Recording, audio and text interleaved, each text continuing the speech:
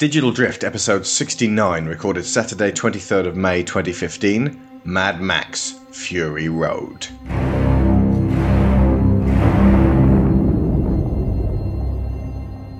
Before we start in on this summer's surprise breakout which prompted this sudden emergency podcast, let's take a look at the first three on the way up, because pretty much everything good in those gets replicated in some form here. Joining me once again is my co-host Sharon Shaw. Good evening. From Cane and Rinse and the Animation Archives, Mr. Joshua Garrity. Hello there. And from GameBurst and AltView Movies, Mr. James Perkins. Good evening. If you haven't yet seen Fury Road, just listen to us covering the first three films on our way there. It's worth listening to this first part, then leaving off, seeing the movie, and then coming back for the main event of the show. I have an unusual order suggestion to watch these films for you. Now here's the ideal. Start with The Road Warrior, or Mad Max 2 as it was known in many territories. This is an excellent laying down of the general story, which is going to be revisited twice more with different approaches. What you will be watching is a top-notch, low-budget, ambitious indie action movie from the 80s starring Mel Gibson before he went crazy, playing a man who may be crazy, or perhaps the only sane one in the outback. Then Fury Road. This is arguably the same story on a much grander scale, so it makes sense to do it in this order.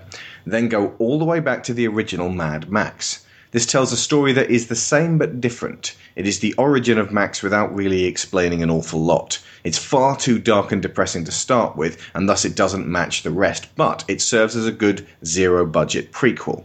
And finally, watch what happened when Hollywood got their hands on the franchise in the late 80s with Beyond Thunderdome, a goofy, affable family film which again retells The Road Warrior in a much more PG fashion. Nowhere near as bad as a lot of people label it, and a darn sight more rewatchable than the first movie. But of all of these, Fury Road races out in front, as at least two of us on this podcast will testify on this show. Fury Road is a legitimate masterpiece and very much worthy of our time. So let's address each film in order of production, starting with Mad Max 1979. Tomorrow, in a world gone mad,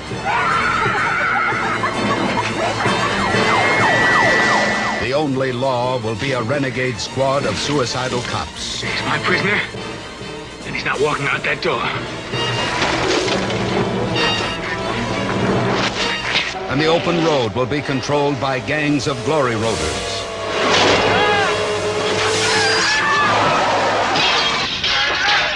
Max is a cop, one of the best. Where does they're out to get you? Scoot jockeys? Yeah, nomad trash. Well, I'll add it to my thread collection.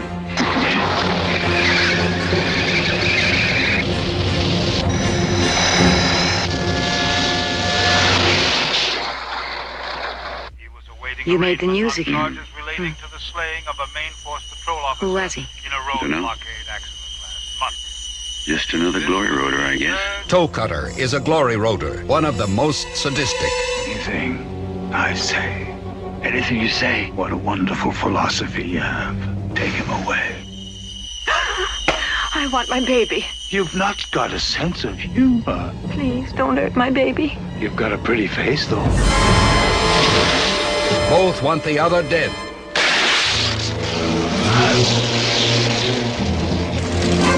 But only one can have his way.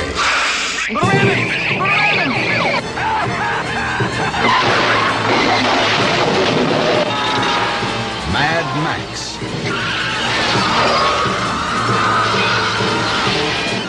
You don't want to make Max mad. Because when Max gets mad, he gets even. American International presents Mad Max, the maximum force of the future. Now, not a lot of people are aware, but George Miller directed all four of these, starting in 1979 with a super low-budget, cyberpunkish, pre-apocalyptic or mid-apocalyptic dystopian exploitation thriller. It cost $350. Sorry, it sometimes feels like it when you're watching it. It cost $350,000 and has made, to date, $100 million over time, making it the most profitable movie for 20 years up until 1999 and the Blair Witch Project. In a nutshell, this first film is set in a bleak future where fuel is incredibly scarce and gangs of bikers roam the highways of Australia, raping and pillaging where they see fit. Max is one of the last few cops trying to bring them down in his V8 Interceptor car. Things don't go well. His partner is put in critical condition. Then his wife and infant son get run down by the bikers. Max goes on a roaring rampage of revenge, kills them all, and drives off into the sunset in the grip of powerful grief and anger. Miller and his co-screenwriter James McCausland based a lot of this awful behaviour on the 1973 oil crisis and its effects on the locals in Australia. Miller hypothesised that the way people saw things, their own vehicles absolutely had to be kept moving, and nations would not set up the infrastructure for alternative fuels until it was too late, something which continues to be rather relevant today. Miller had also worked for a time in a hospital, and the horrific vehicular injuries he saw gave him the grim inspiration, or grimspiration, to create this guzzling-hungry world. Gibson was unknown at the time, and at the audition was suffering from a battered face from a brawl the night before. This conversely got him the role. Due to the low budgets, each car crash could only be filmed once, as that wrote off the vehicles, and only Gibson and his partner got to wear real leather. Everyone else had to wear vinyl. Most of the bikers who appeared were exactly that, bikers, and they obligingly brought their own bikes along. The only recurring actor in this film, within the series aside from Gibson himself, is Hugh Keys-Byrne, who plays Toe Cutter, the evil, insane biker leader, returning some 36 years later to play Immortan Joe at the age of 68. The whole movie was dubbed into American when it was given the small distribution over there. It took 20 years for them to release a print with Gibson's original voice in the USA. New Zealand banned it, as there was real-life gang violence going on that this dystopian science fiction film mirrored. Then The Road Warrior became a success in 1981, and New Zealand lifted the ban in 1983 and screened the original. It was, however, banned in Sweden until 2005. Upon its release, the film polarised critics. In 1979, the Australian social commentator and film producer Philip Adams condemned Mad Max, saying that it had all the emotional uplift of Mein Kampf and would be a special favourite of rapists, sadists, child murderers, and incipient Charles Mansons. After its United States release, Tom Buckley of the New York Times called the film ugly and incoherent. However, Variety magazine praised the directorial debut by Miller, and in 2004 the New York Times placed the film in its best 1,000 movies ever list. What did you guys think of this first one? I kind of feel like it's exactly what it is. It's the kind of a first movie effort from a director with a lot of great ideas, but not quite a lot of experience at this point. Yeah. So while there are loads of like nuggets of cool things in this movie, it kind of falls down in execution for me, and that's why I can't really. I mean, I don't dislike this movie. I think I'm glad it exists, and it's good. But I don't love it the way some people I know love it. It seems like an unusual and unlikely film to actively love. Yeah, I really like it. As I said, I don't love it, but I really like it.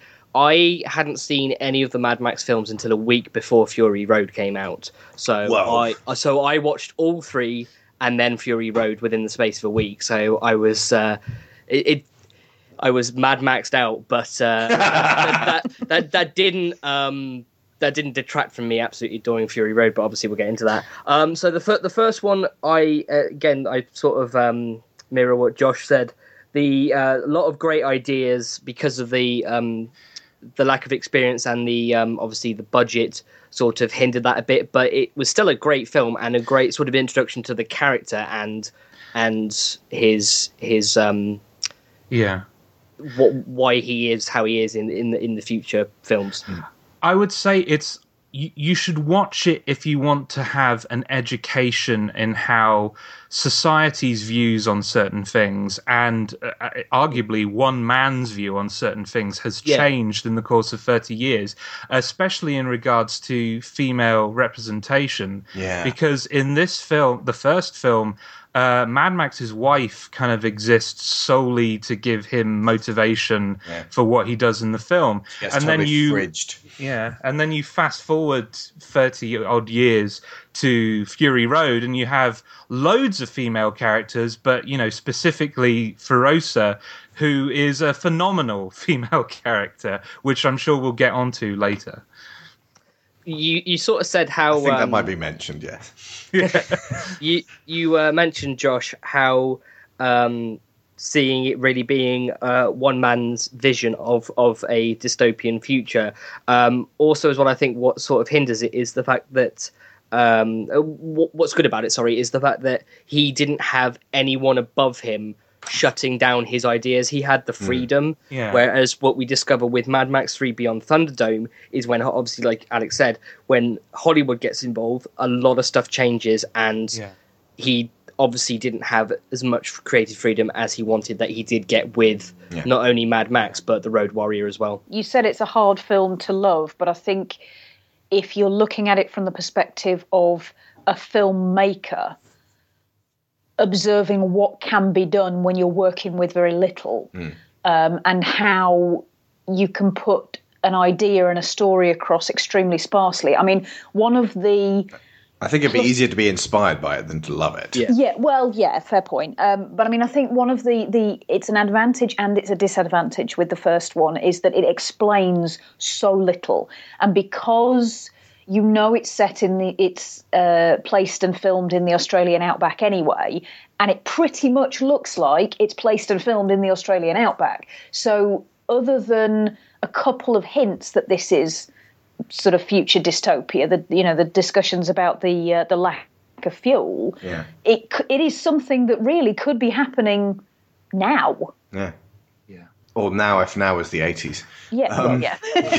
It is tough to watch. I think it's not much fun. It's not. No, there is a bleakness about it that none of the others go back to, with very good reason, I would say. Mainly down to the closing note, basically. The closing note is one of pretty much despair and madness.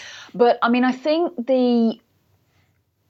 there's a through theme in the whole series about survival and what people will do to survive, and what groups of people will do to survive very specifically. And I think that at this point, the idea of everybody clinging to needing the gasoline to survive. Guzzling, please. Sorry, guzzling. I mean, just look at what he's done with the name, Guzzling. It implies greed and unnecessary greed at that. A gluttony element to it. Wanting something that you really ought to be able to get over and move past. And I think the bleakness in it, the attitude of bleakness, may possibly come from the idea that these people haven't, and that at the time Miller didn't think that the human race ever would, or that the part of the human race that is dependent on it. It's everything Arlington's trying to get people to move past. Indeed. Yeah. Which, of course, like the Cartographer's Handbook, not to plug myself here, but was inspired by just seeing how fucking wrong all of these dystopian futures go, and trying to get one man to prevent that from actually happening. Not from past experience, because it takes place in a time before all of this becomes part of the popular culture, but just from somebody who is able to look forwards into the future at the end of the just this cycle of greed and go, no, nothing good's coming of that. Let's try to nip it in the bud if we can. This feels very much like El Mariachi to me. And in the same way that I think it's been said that Max himself is kind of like Clint Eastwood's character in the Dollars trilogy. He's kind of, it doesn't necessarily, even though he's played with the same actor with the same name in the same kind of situation, doesn't necessarily have to be the same guy. He is more symbolic than he is literal. Yeah. I think that one at a time, all three of you. Josh first, because you haven't spoken for a while. I was only saying in agreement to what you were saying. Sorry. Okay, Midge next. Yeah, I was going to say, you're saying that he's more of, even though it's the same actor and the same named character, could be a different person.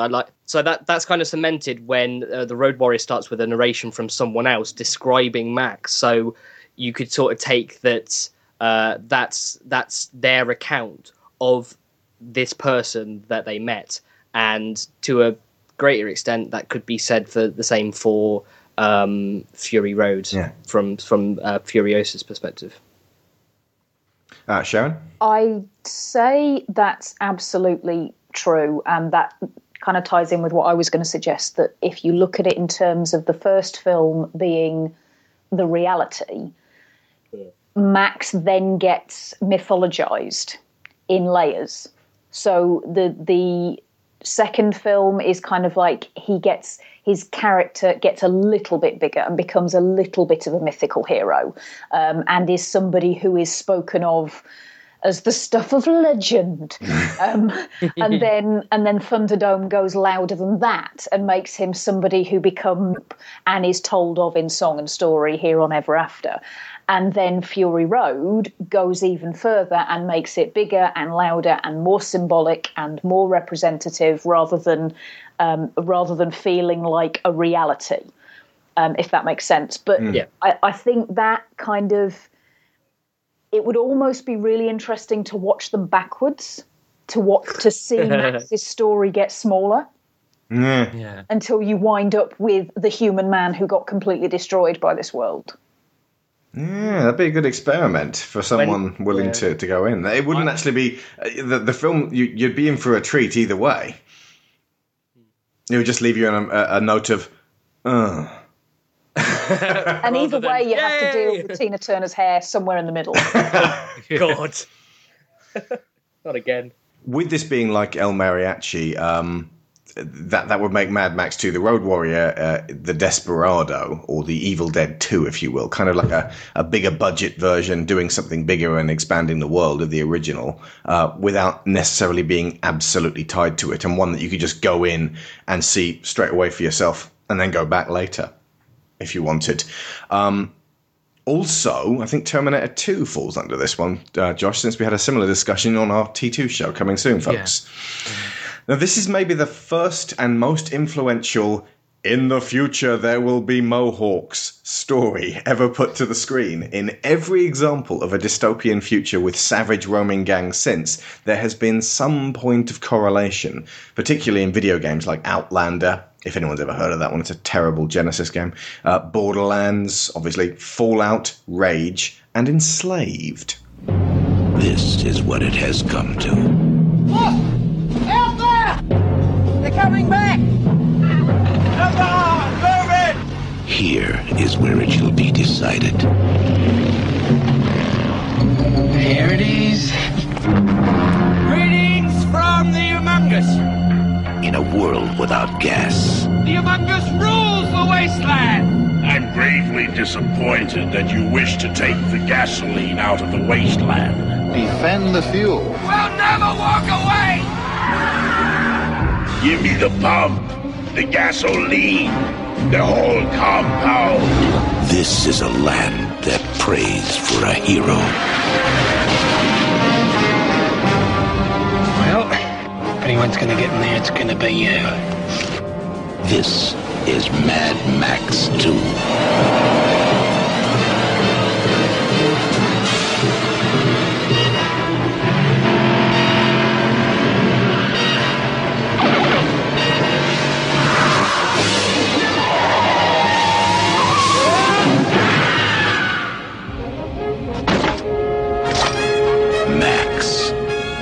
Time since I've seen driving like that, man.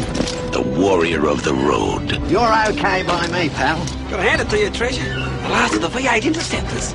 Every day we get weaker while they get stronger. You want to get out of here?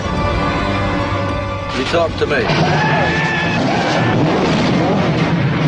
Now, to do the job, I need some high-octane gasoline. Got yourself a deal. You can run, but you can't hide! You gonna crash? Or crash through? I was wrong about you. I'm sorry.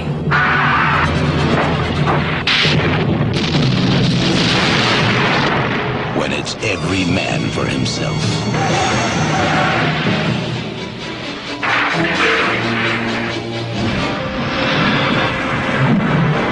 And there's no place left to run.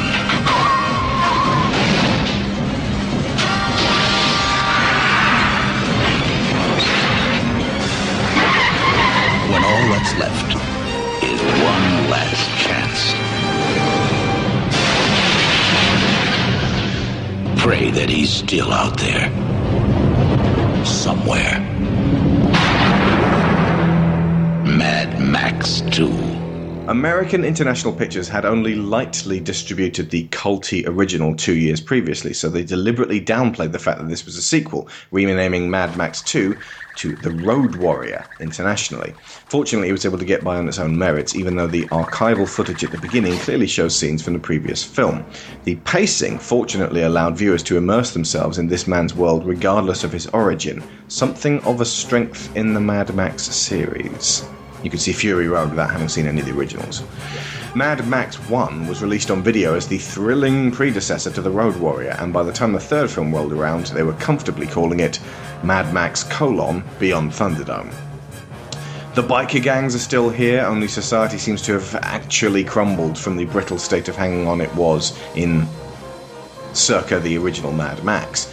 The desert is roamed by these immense gangs, now dressed for no given reason, mostly in bondage gear. That's what they could get their hands on. It's like, oh, there's slim pickings here, guys.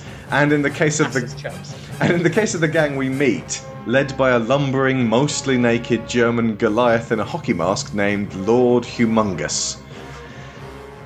Max roams the desert in search of food, water, supplies, and gasoline. He is accompanied by a dog, carries a sawed-off shotgun, and still drives his police interceptor. Max finds a settlement of decent people under siege by these unsavoury Burks, and ends up roped into offering them aid in their escape attempt.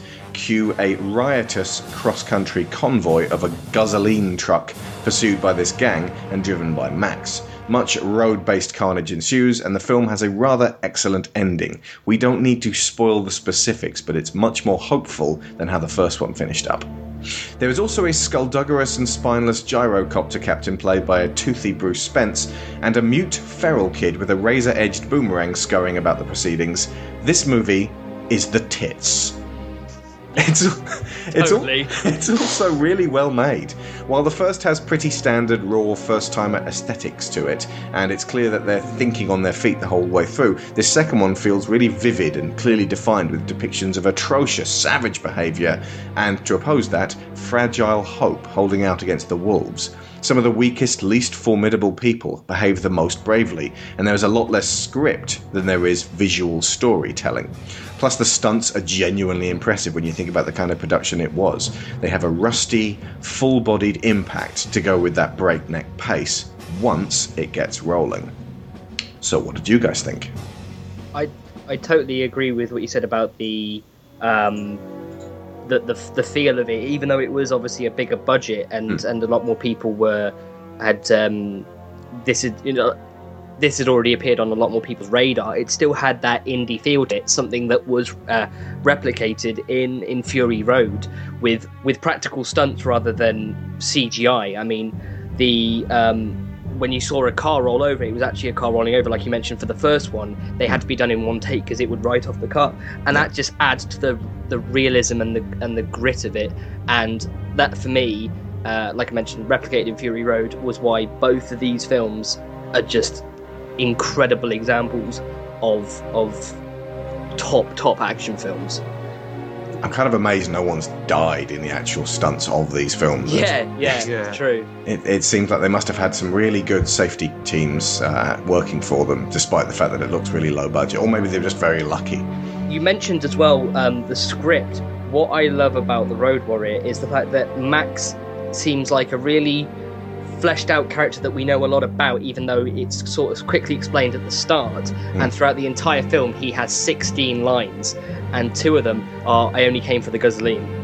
Oh, seriously? Yeah, 16 lines, 2 of them are that. Yeah, it's he incredible. He only has 20 lines in Fury Road. Yeah, but that's another thing that I really liked, but yeah, we'll get onto that. But I think, yeah, this film is when you start to see George Miller really understand his craft. This film is really well paced. There's an atmosphere to the film that I felt was missing from the first one. And yeah, just his knack for visual storytelling is really showing here.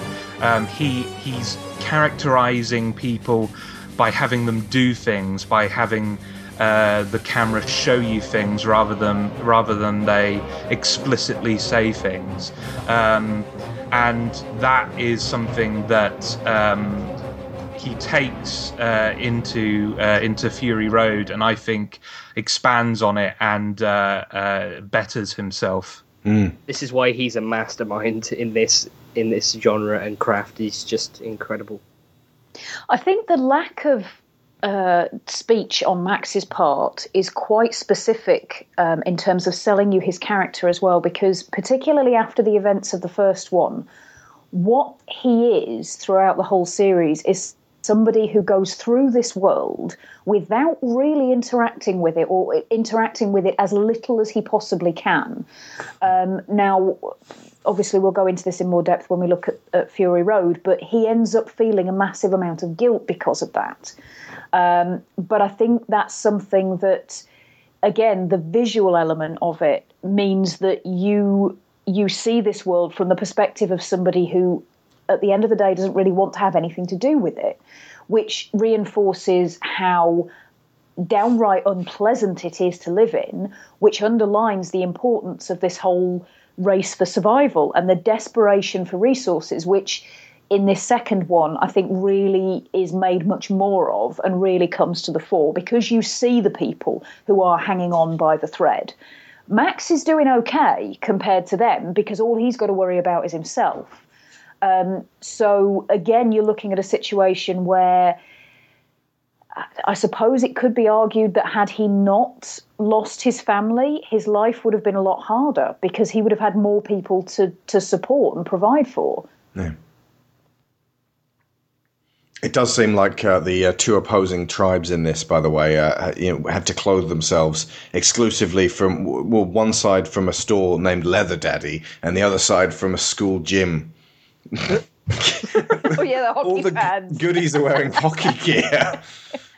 And it's great. There's a lot of a preponderance of whites and sort of, but they're faded whites. So like they. But that does make sense for living in the desert. Yeah, I don't know if you guys have you seen Waterworld or The Postman?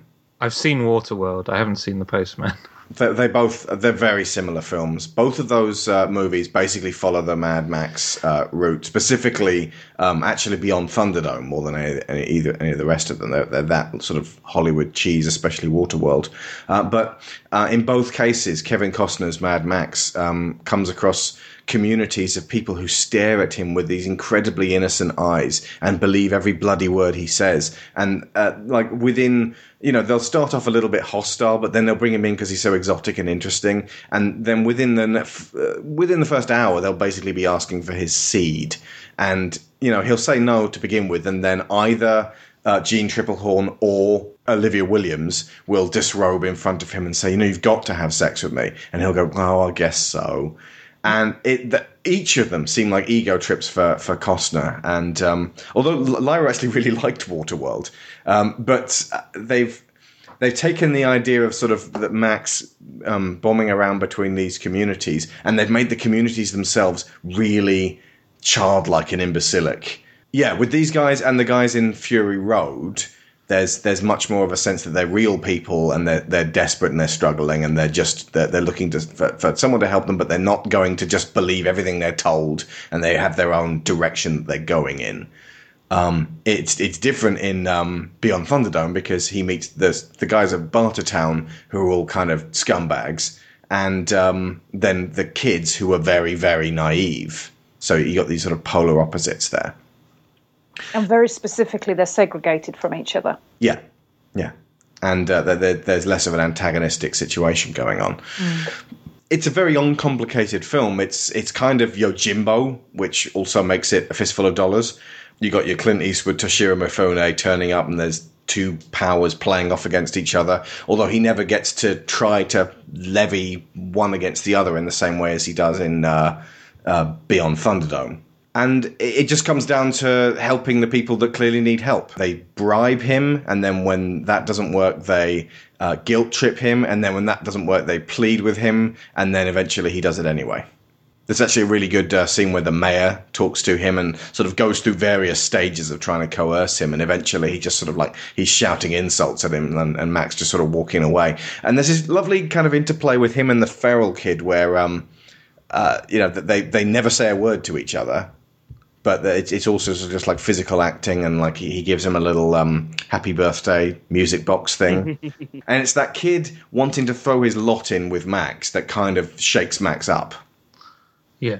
So yeah, I mean, it's a great, straightforward, fairly pure movie, and it's got great momentum to it. And at the end, you go, want to see that again? Like, this is possibly one of the most influential movies in the series, like by far. Every like post-apocalyptic video game ever made draws from this movie. And while it's not an absolute favorite of mine as far as films go, it's inspired so many things that I love that I have to kind of thank it for that, at the very least. I do love that bit with the boomerang at the beginning when after the Ayatollah of rock and roller bit. It's a very quotable movie as well. For the 10 lines it actually does have, they're all pretty good. Like, just walk away. And honestly, the guy playing the homunculus, Kjell Nielsen, relative to Immortan Joe, is rubbish as a villain. But he's kind of made up for by Vernon Wells, the sort of the crazy one with the mohawk, who go, no, we go in, we kill. He's got this mad stare to him. He actually ended up as the villain in Commando. I'm gonna kill you now, John. Oh God! He's got this super intensity going on there, and he's very entertaining as a villain to watch. And I think basically most of the Lord Humongous, that most of what he has going on is just about the fact that he's this sort of big lumbering guy in a hockey mask, which makes him mysterious. It says here, violent yet charismatic and articulate. Okay.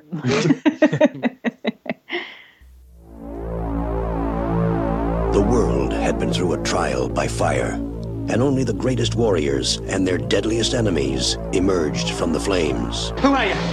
Nobody. Mister, I can feel it. The dice are rolling. He was the one they called Mad. But he's just a raggedy man. But to those whose lives hung in the balance... Where's the waiting ones? Waiting for what? Waiting for you. He was the one they called Hero. Ladies and gentlemen, boys and girls, dying times here. Now, Mad Max is back in Beyond Thunderdome. Mel Gibson, Tina Turner, Mad Max, Beyond Thunderdome. I have to use that money to build my church. I've brought the fire and brimstone back to Christianity with the Passion, and now I'm going to start my own church. And do you know why? So I can play banjo. Jesus, oh how I love you, Jesus. Dude, this guy is freaking daffy. Mad Max 3 Beyond Thunderdome, made in 1985. It's like someone got into and I remember saying this, tweeting this as I watched it, it's like someone got into the framework of the Road Warrior and tweaked the sliders, pulling the violence back from 7 to 2 and pushing the saxophone slider from 0 to 8. This apparently takes place some 15 years after the defeat of the Lord Humongous. Max, now driving a horse-drawn wagon, comes across Bartertown, run by Tina Turner, up top as Auntie Entity and her saxophone player. Down below is run by Master Blaster, a big guy with a little guy sat on his shoulders. The denizens of this scrap heap trade, barter, and fight in a cage called Thunderdome. So already we're talking about a much more kind of ooh, that stuff's happening kind of plot. But it's a lot less grim and rape-filled. There's a bit in The Road Warrior, which I actually fast-forwarded when I was watching it with Lyra. Most of the film is actually pretty harmless. It's got some like moments of like shocking, hilarious gore, but there's this bit where like there's a prolonged rape and then the sadistic shooting of a woman at an extreme distance, observed through a telescope with a crossbow, which is very uncomfortable to watch, as it should be. Because it's kind of like ramming in your face. This is the cold, hard truth of what happens when people feel that they are able to exploit. But there's none of that in Beyond Thunderdome. You get some pig shit thrown about the place. That's about it. So anyway, Max plays one side off against the other. He fights Blaster and is exiled because he won't kill him. And he finds some children who have survived a plane crash and live a tribal existence in an oasis out in the desert, waiting for a grown-up to arrive and show them the way. Through some narrative jiggery-pokery, the second group meets the first and a big chase ensues. I can't remember exactly how this happened. I think one of the kids goes... I only saw it a few weeks ago. And it's gone from my mind. One of the kids wanders out into the desert, Max follows, and it's like, all the kids suddenly here, and then there's a big chase. Max helps the children escape, and they reach the ruined city of Sydney to set up haven for other lost wanderers. This is the first Max movie produced without Byron Kennedy, who was killed 2 years previously in a helicopter crash whilst location scouting for Beyond Thunderdome, literally suffering for his art. I think there's a certain amount of sweetness possibly injected as a result of the sort of sadness that he's not there on George's part. It's infinitely more soft, approachable and child-friendly than the last two, with the kids coming off like the Lost Boys and Peter Pan, though not quite as annoying as the ones in Hook. The film is still visually evocative, even if it is painfully mid-80s. Yeah. And it is. It reeks of the 80s. And when I did my Blue Yay or Blue Nay review on Beyond Thunderdome, I started with this is what happens when Hollywood goes mad with power and money. they just literally pig shit all over it. And I even described, like you mentioned, the tribe of kids. It just turned halfway through into some sort of Peter Pan bullshit. It is kind of like with the Ewoks. After Empire Strikes Back, suddenly you got these cuddly Ewoks. Yeah, and it really sort of pulled me out of the universe to an extent, and it actually just made me more excited for Fury Road because I wanted to, with the 30-year gap, I wanted them to say, right, look back at what they've done and learn from their mistakes. Exactly, they did. I know, and so that's why I'm kind of glad that Beyond Thunderdome exists, so they can say, look, this is what happened when Hollywood took most of the creative freedom away from George Miller. Let's give it back to him and make something great. And obviously they did. But, so Beyond Thunderdome does have its place within the series. One of the things they've dropped in a big way, actually, is the survival element and the idea that you're really running short of food and water. Yeah, those kids have a cushy life. They live in an oasis. They want for nothing. They really did. And Bartertown, although it's not well stocked, there is very much a sense that most of the people there have got just enough to get by on, and they stay exactly, and they stay there because it's better than the alternatives. They're not being starved of anything. If anything, the major sway seems to be boredom. And that's the whole Thunderdome thing. Exactly, it's kind of almost there to keep people entertained. What do you mean almost?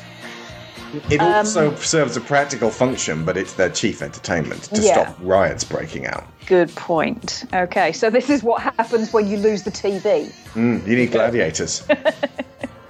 Apparently, the children speaking in that weird language was borrowed wholesale from a book called Ridley Walker by Russell Hoban, which was written in 1980, where it's set 2,000 years in the future in rural Kent, when mankind has devolved to sort of Iron Age level.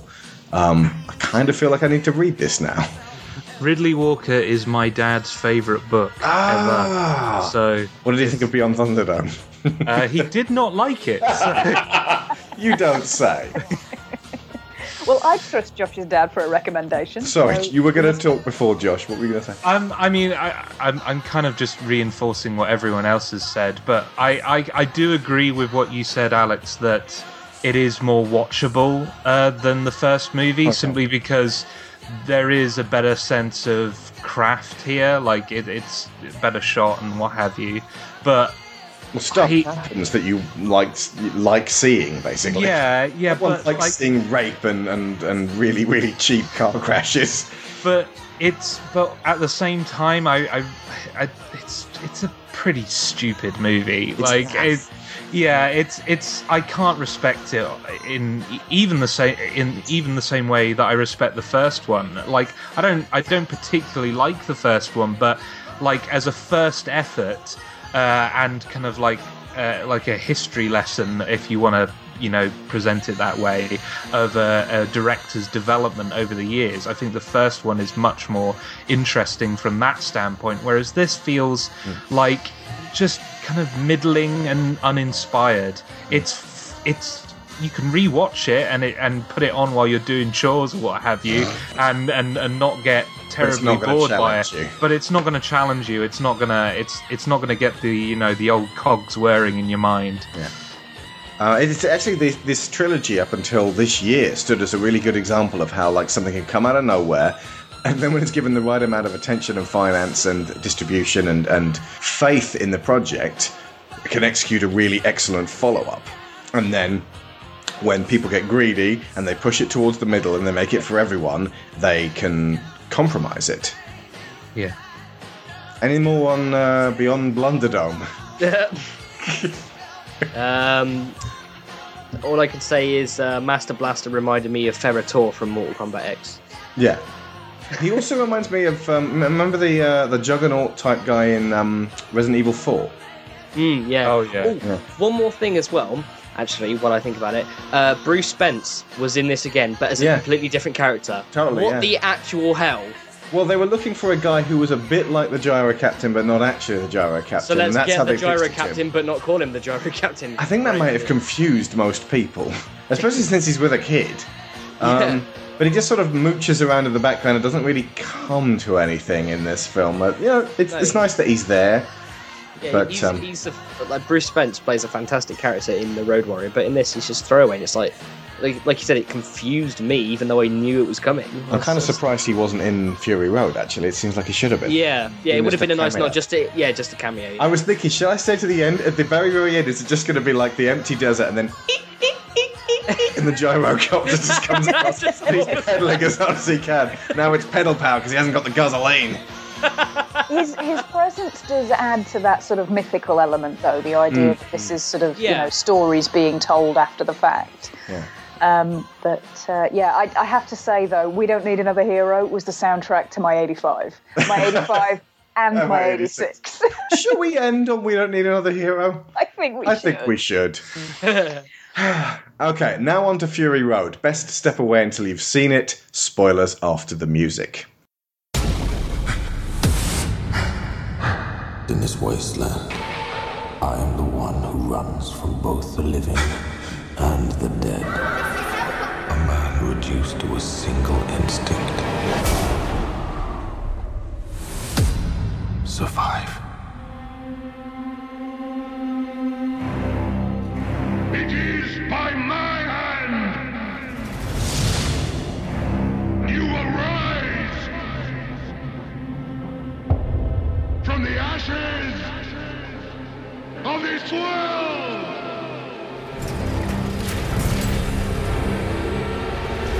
We are not things! We are not things! Where is she taking them?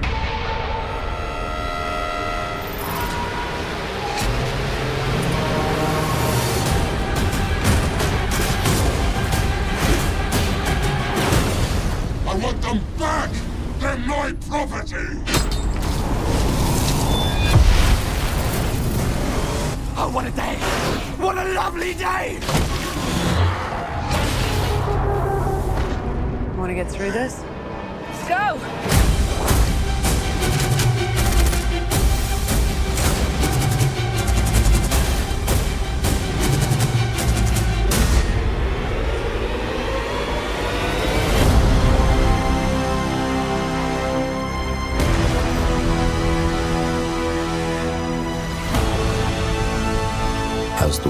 fell. Each of us in our own way was broken. It was hard to know who was more crazy. Me or everyone else.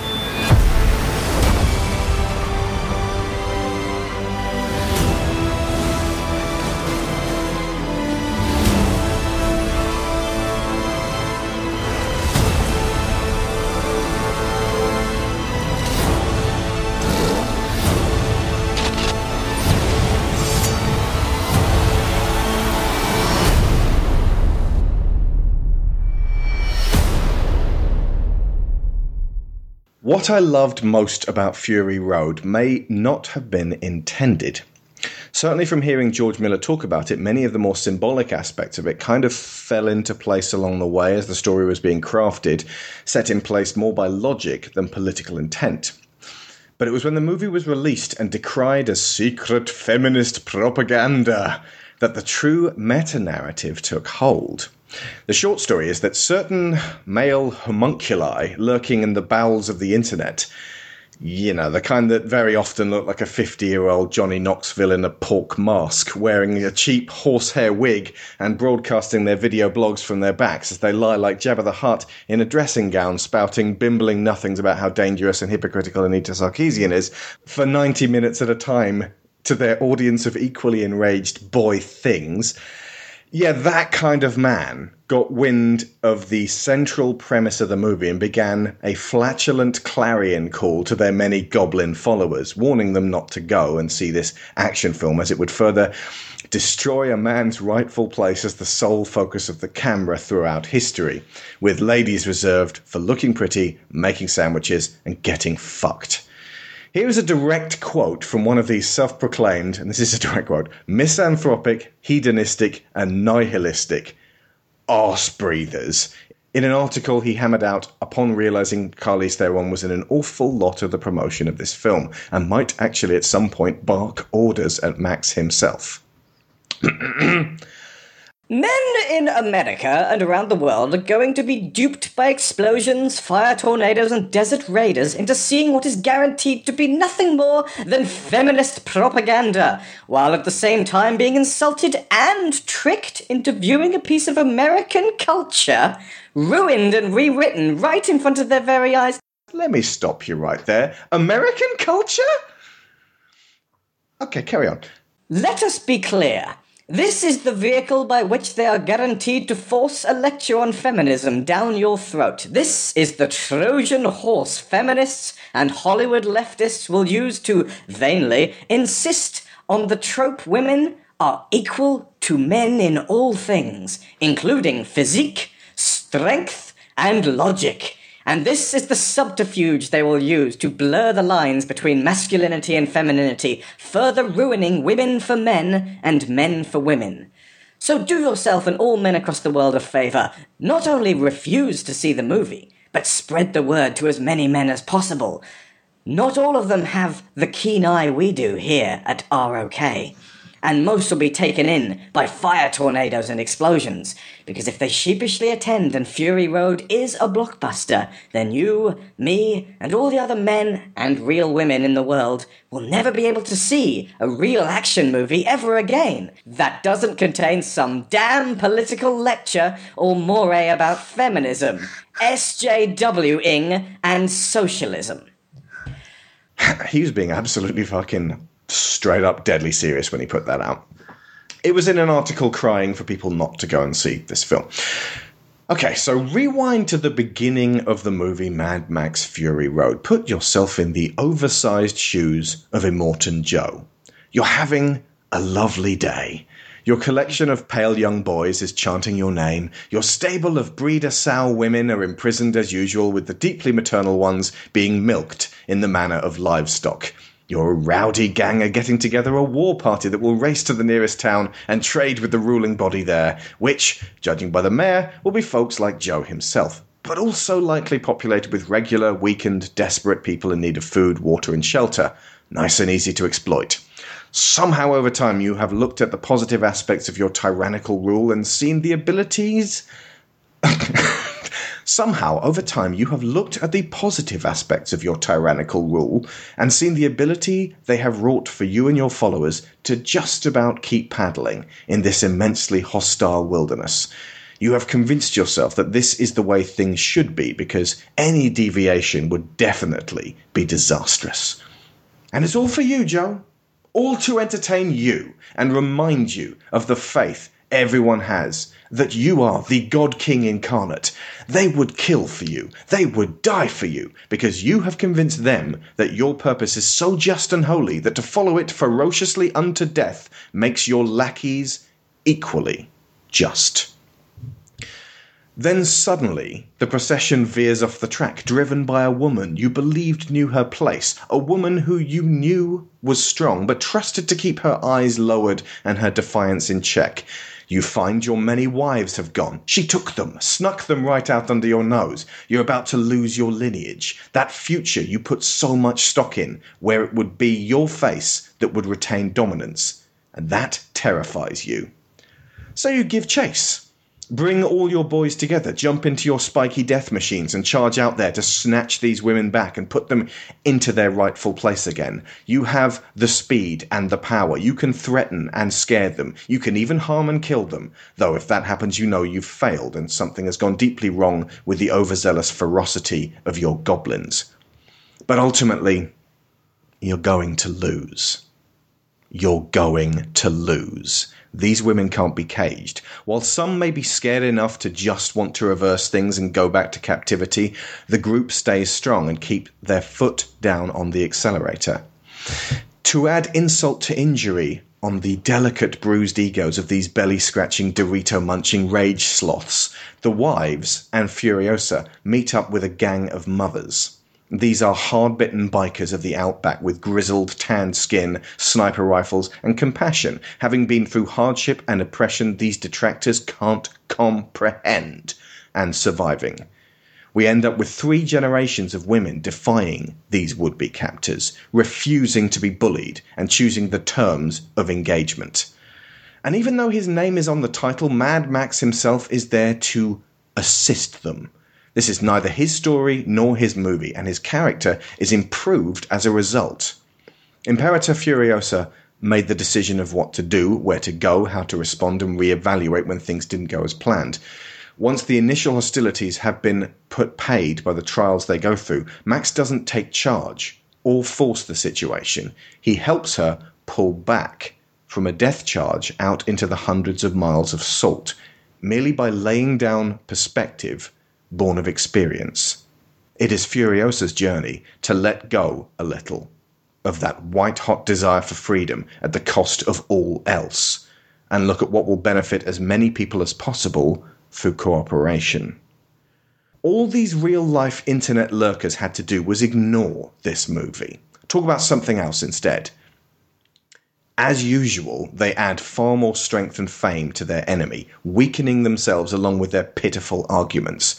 Dozens of legitimate news outlets made fun of the above-mentioned article, and it has spurred more people to the theatre in hopes of seeing something progressive. They beef-wittingly placed themselves in the role of the impotent pursuer, enraged at having what was perceived as theirs stolen. They could have been Max. Instead, they end up as the deluded despot Immortan Joe at absolute best, and in every other case, as his unnamed, emaciated, undernourished, skull-faced, blindly devoted war boys. And at the end, after almost everybody on the Fury Road is dead in an orgy of twisted metal and burning earth, Joe meets his end by having his greatest weapon forcibly removed. His horrifying mask used to strike fear into the hearts of the fearful. His jaw, the ability to speak and exercise his influence. The mask is one of anonymity, and ultimately we never get to see who's behind it, because the mask is more important. That is the face he wears when he interacts with the world. In effect, it replaces his own visage, so when it is ripped away, there is literally nothing underneath but meat.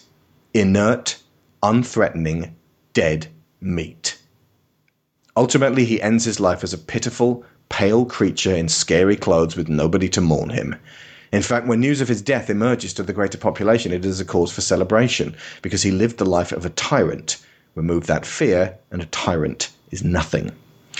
Furiosa, conversely, is surrounded by people who don't want her to die, and Max, who has previously been gruff, aggressive, and selfish, once again in his long, muddled life finds something small and significant he can do that will make a big impact for a lot of regular people.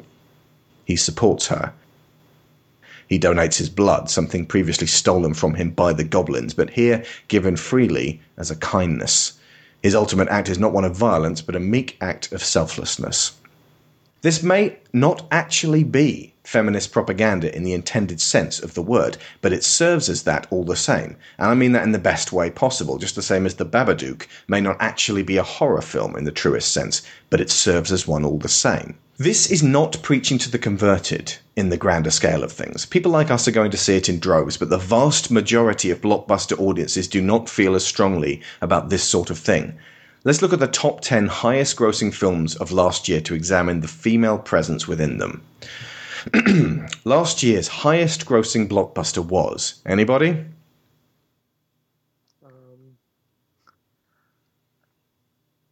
I honestly don't know. Sorry. Tell me, but I've forgotten. Was it Furious 7?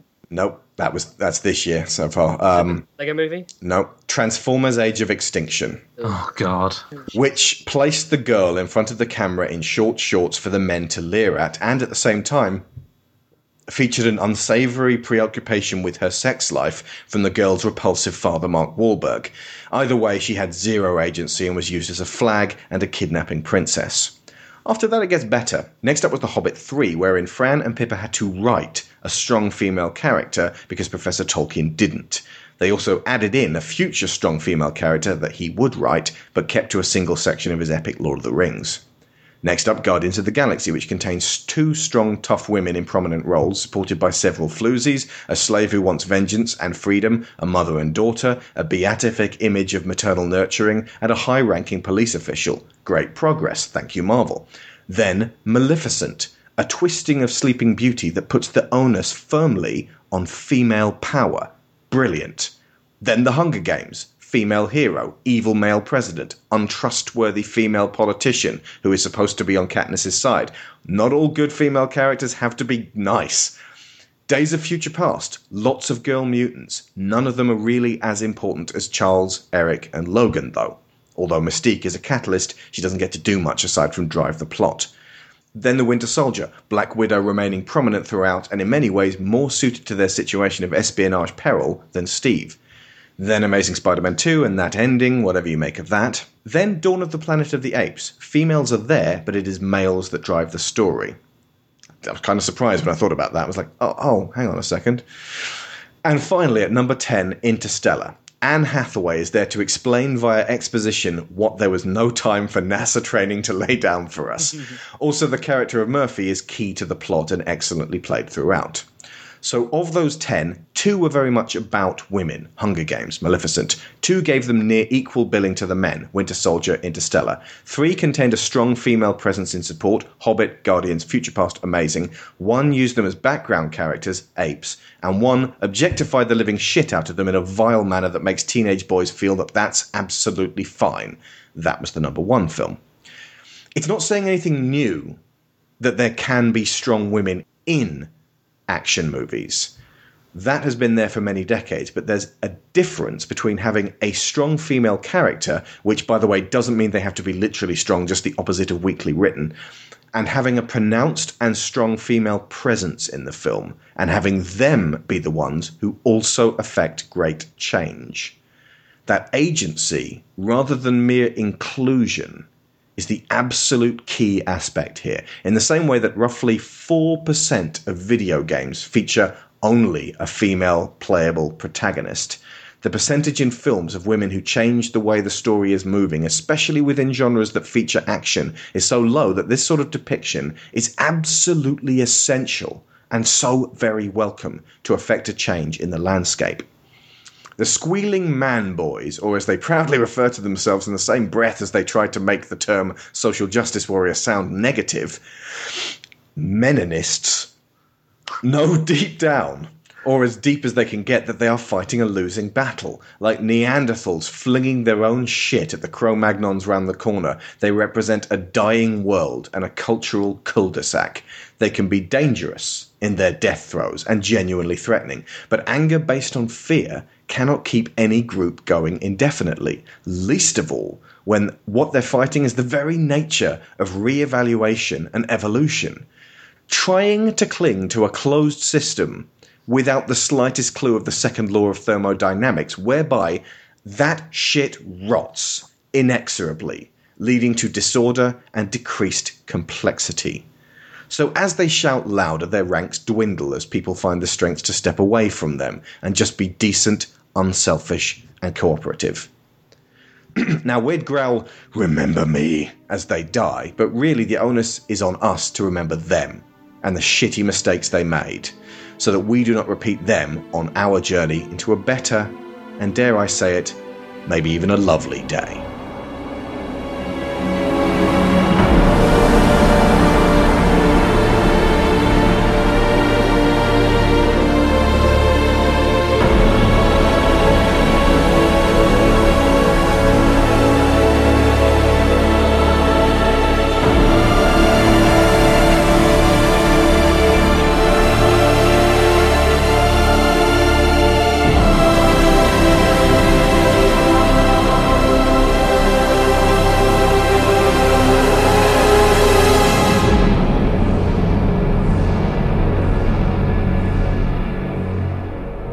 And now to Fury Road.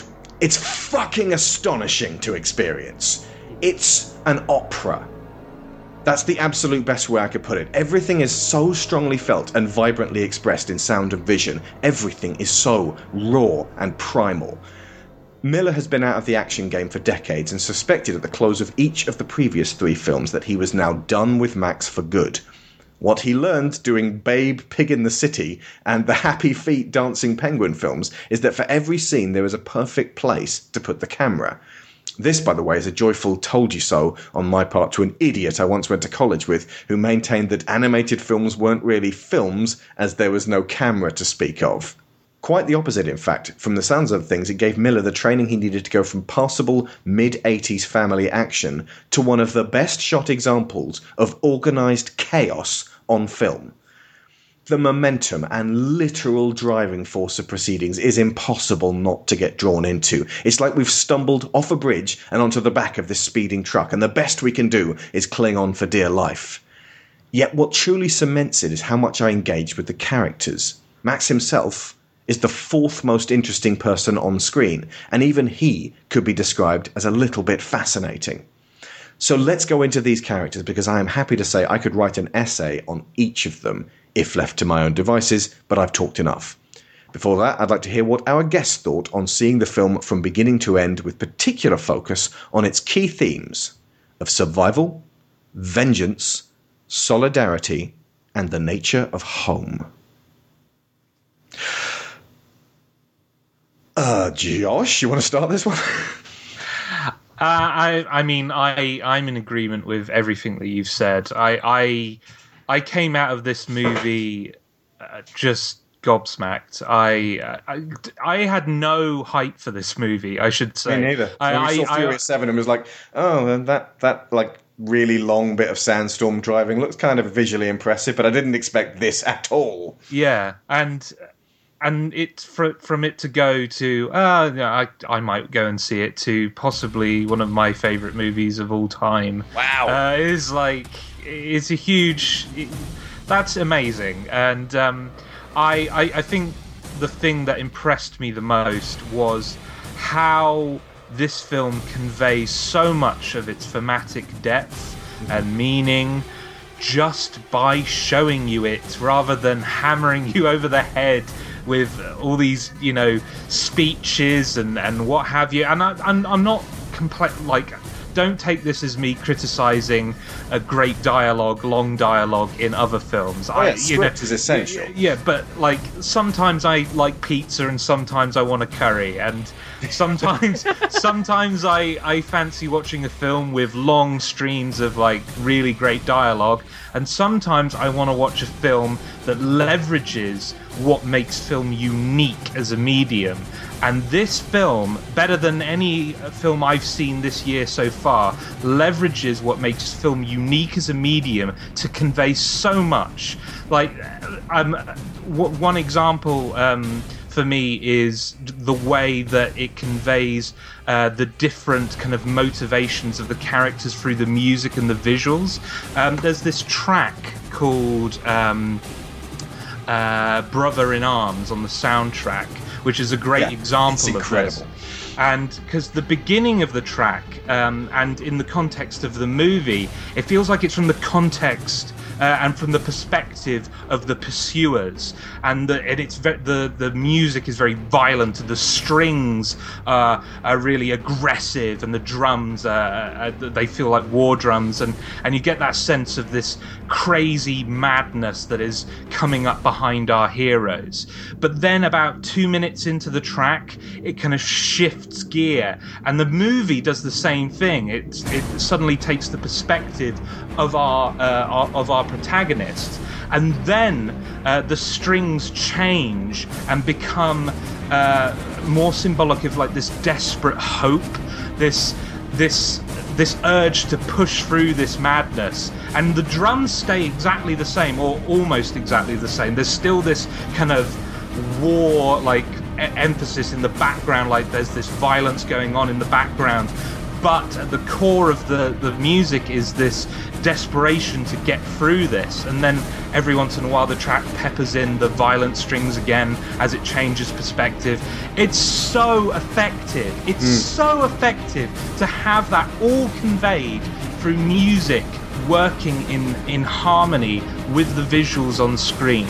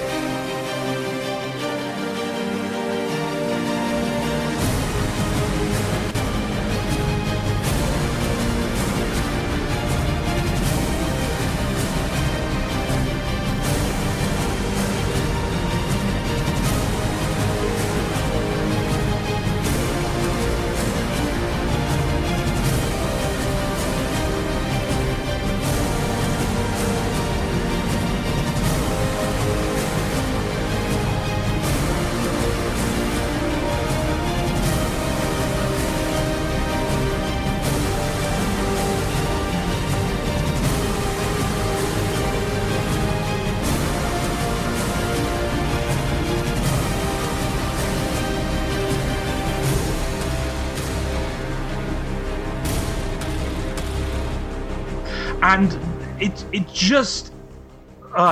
really hard for me to not just go into superlatives with this movie, because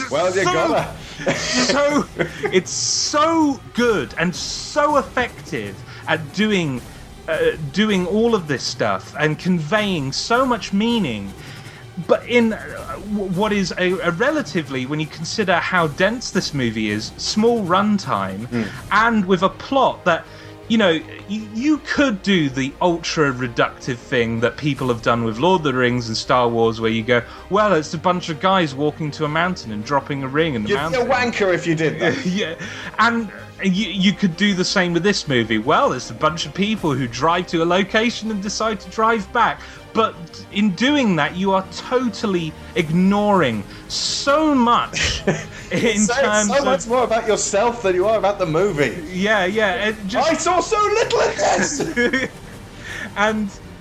and just...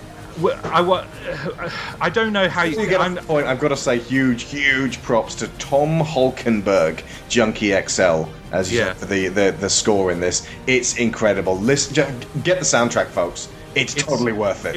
It's amazing. Great running music, by the way. You don't want to slow down. Linked into the showing not telling. Mad Max is a character who I just want to briefly touch on here. I know we're going to talk about in detail. The way this film conveys insanity is really effective because Mad Max only ever tells you about his madness at the very beginning of the film when he narrates it for a short period of time. And then from then on, he never speaks about it. He never tells any other characters about it. It is just conveyed through what he sees. And a lot of the decisions he makes in this film, he doesn't explain to the character. Like, he doesn't explain to Ferosa at the end of the film, for example, oh, I decided to come and help you because I felt guilty about all those people who I've left to die, and they're haunting me and it's driving me insane, so I want to seek some kind of redemption. He simply says, maybe we'll stumble on some kind of redemption, and holds out his hand, and that's it. And that's all you need. That's all you need to convey everything that you need to know about his motivations as a character. Just see the insanity from his perspective, and then see the decision. You don't need reams of dialogue explaining why he came to that conclusion. Someone else talk, because I've talked for age. I'll talk about colour briefly. There was a choice to make this like really desaturated. And what did we see? Oh yeah, it was Terminator Salvation, Sharon. We saw, which has got no fucking colour in it at all. It's so boring to watch that film. It's so boring, and it's infuriatingly boring. And this.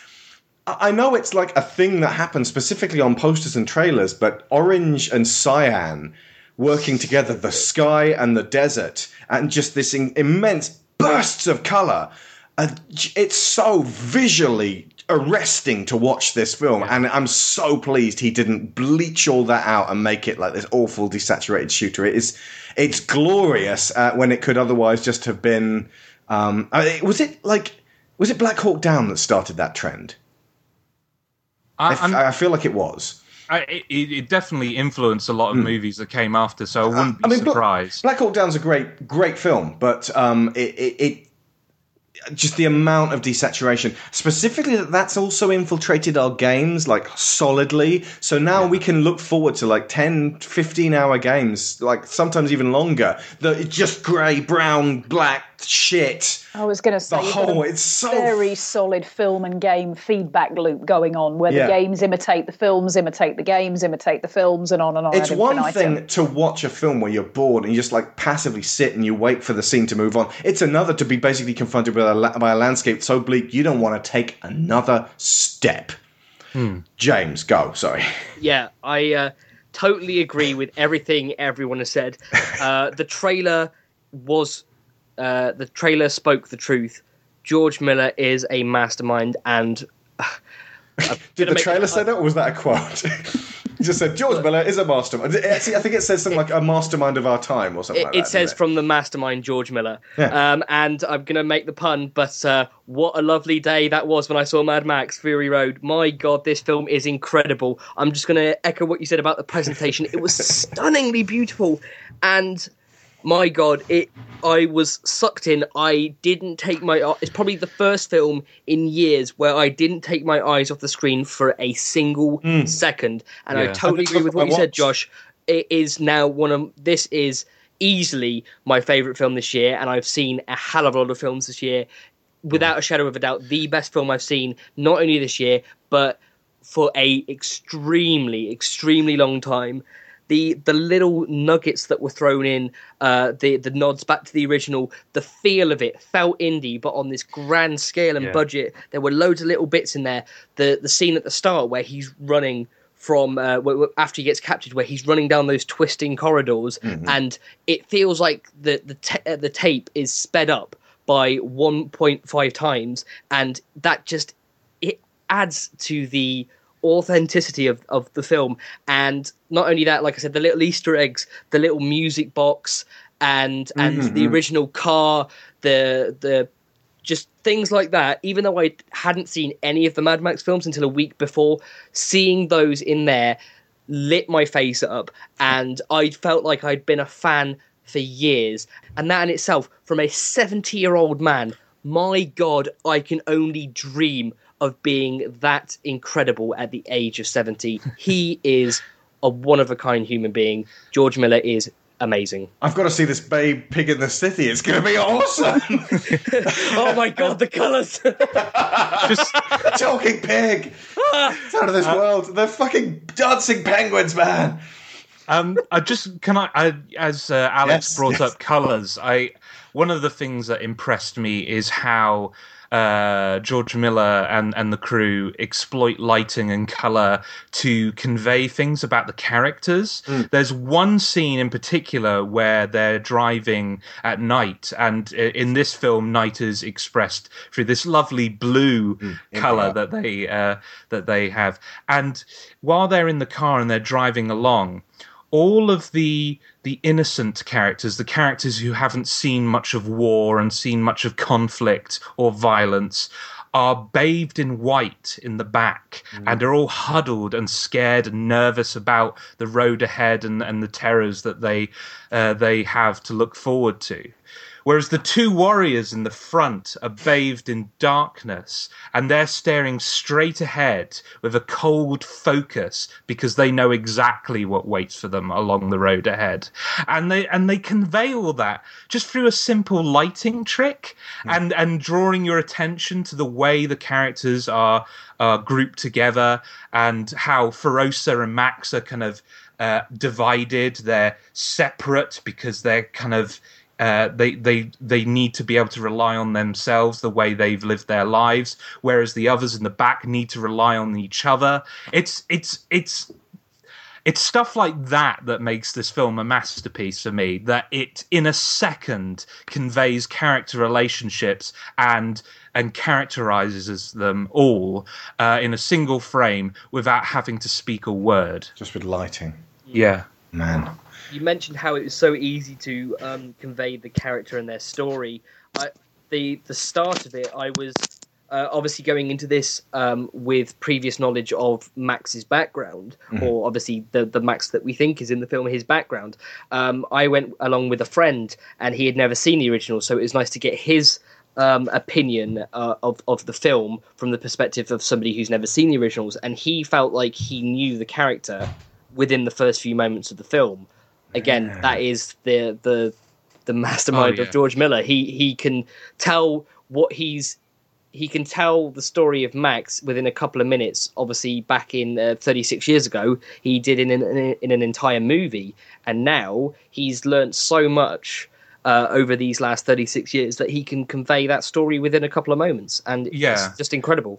I mean, not just that moment at the beginning, but just the whole film. I think one of the things I credit it with is knowing what information is important, and knowing what information your audience can just fill in the details for themselves. Yeah. The reason why it's so easy to convey who Max is at the beginning of this movie is because they're light on the nuances of what actually happened to him, and just give you a vague idea of who he is and what his past is like, enough that the audience can just imagine it and just do the heavy lifting for him. And that's putting an awful lot of respect, giving your audience an awful lot of respect, which is something that like a lot of movies don't do. They make out the people are dumb, and they have to fill in the gaps for them. Yeah, and I really like Christopher Nolan, and I like him more than most. But one of his biggest weaknesses as a filmmaker is his need to explain everything to his audience. Inception. Bloody hell, Inception. And I really less so with The Prestige, I might add. In fact, some of the best aspects of The Prestige is that a lot of it's left to interpretation. I think that's entirely because of what The Prestige is about. But unfortunately, that's a weakness in every other film he's made. Apart from actually, the Batman film's going to suffer from it as well. But this film, they just what it makes watching it a second time great as well, because you do pick up on so much detail that you don't pick up on. For example, it seems stupid now, but I didn't even notice the fact that at the beginning of the film they were saying that Max was a universal donor on the tattoo. I think I was so gripped by what was going on that I kind of wasn't focusing, so I wasn't able to read what was on his back. But the second time was like, oh god, they're telling you like this important plot detail just through a visual, like a one frame, and then they just move on, and you'd be mistaken for believing when it comes to that important moment at the end of the film, going, well, maybe that came out of nowhere. That came out of nowhere. Like, what if his blood type isn't a match and stuff like that? But like on the second time, it's like, oh no, they did think of this. They just respected me enough to not, have to hammer that home. Just give me a little bit of information and just, press on with the plot. Yeah, Sharon. Sorry to interrupt everybody, but I haven't spoken to Sharon about this at all.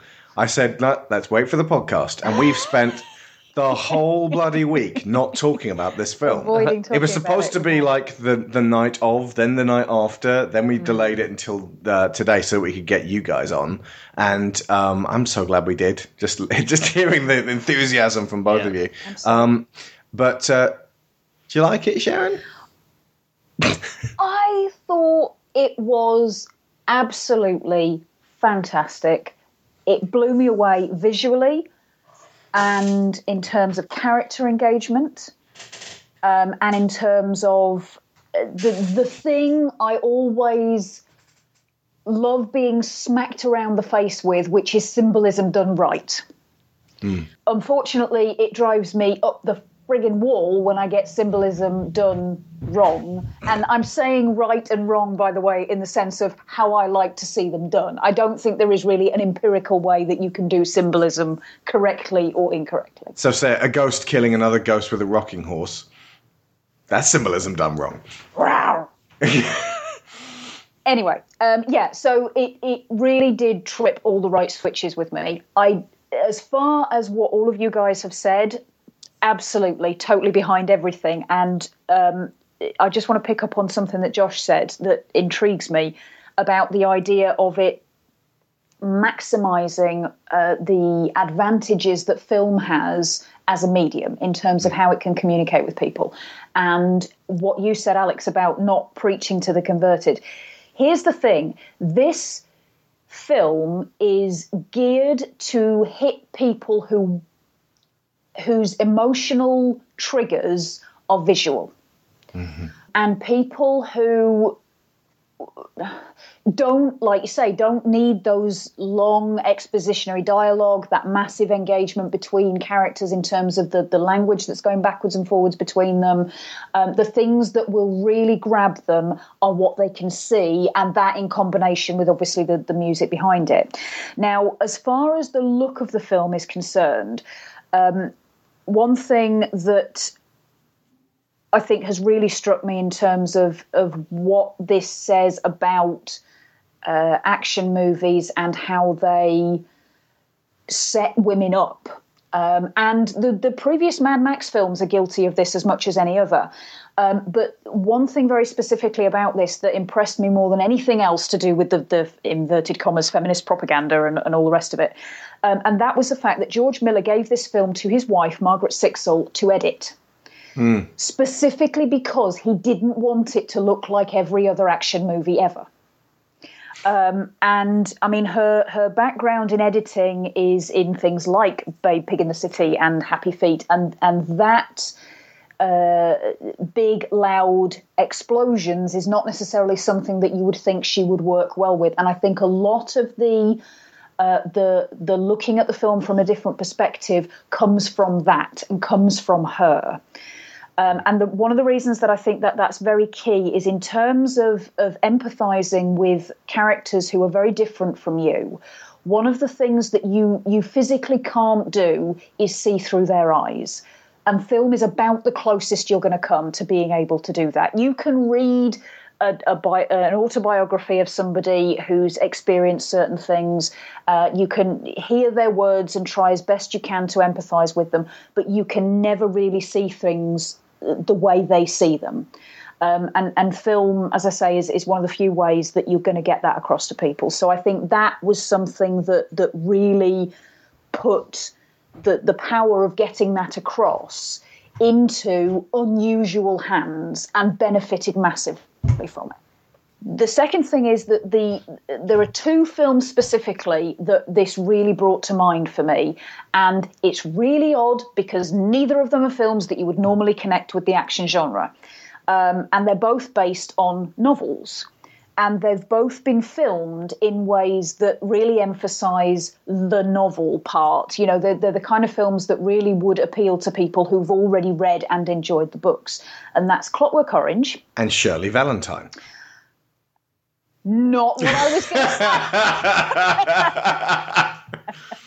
say. Clockwork Orange and The Handmaid's Tale. And specifically The Handmaid's Tale for the women's perspective, the idea of being husbanded, no pun intended, for purely reproductive purposes, and the War Boys being these incredibly pale, washed out, massively manipulated boys who are convinced by virtue of somebody who is holding all the power and pulling all their strings that this violence and this aggression is the only way that they will have any power in this society. And for those two to be the films that I went to for points of comparison, I would say speaks quite highly of Fury Road in terms of what it got across to me, and the ideas and themes that it put through.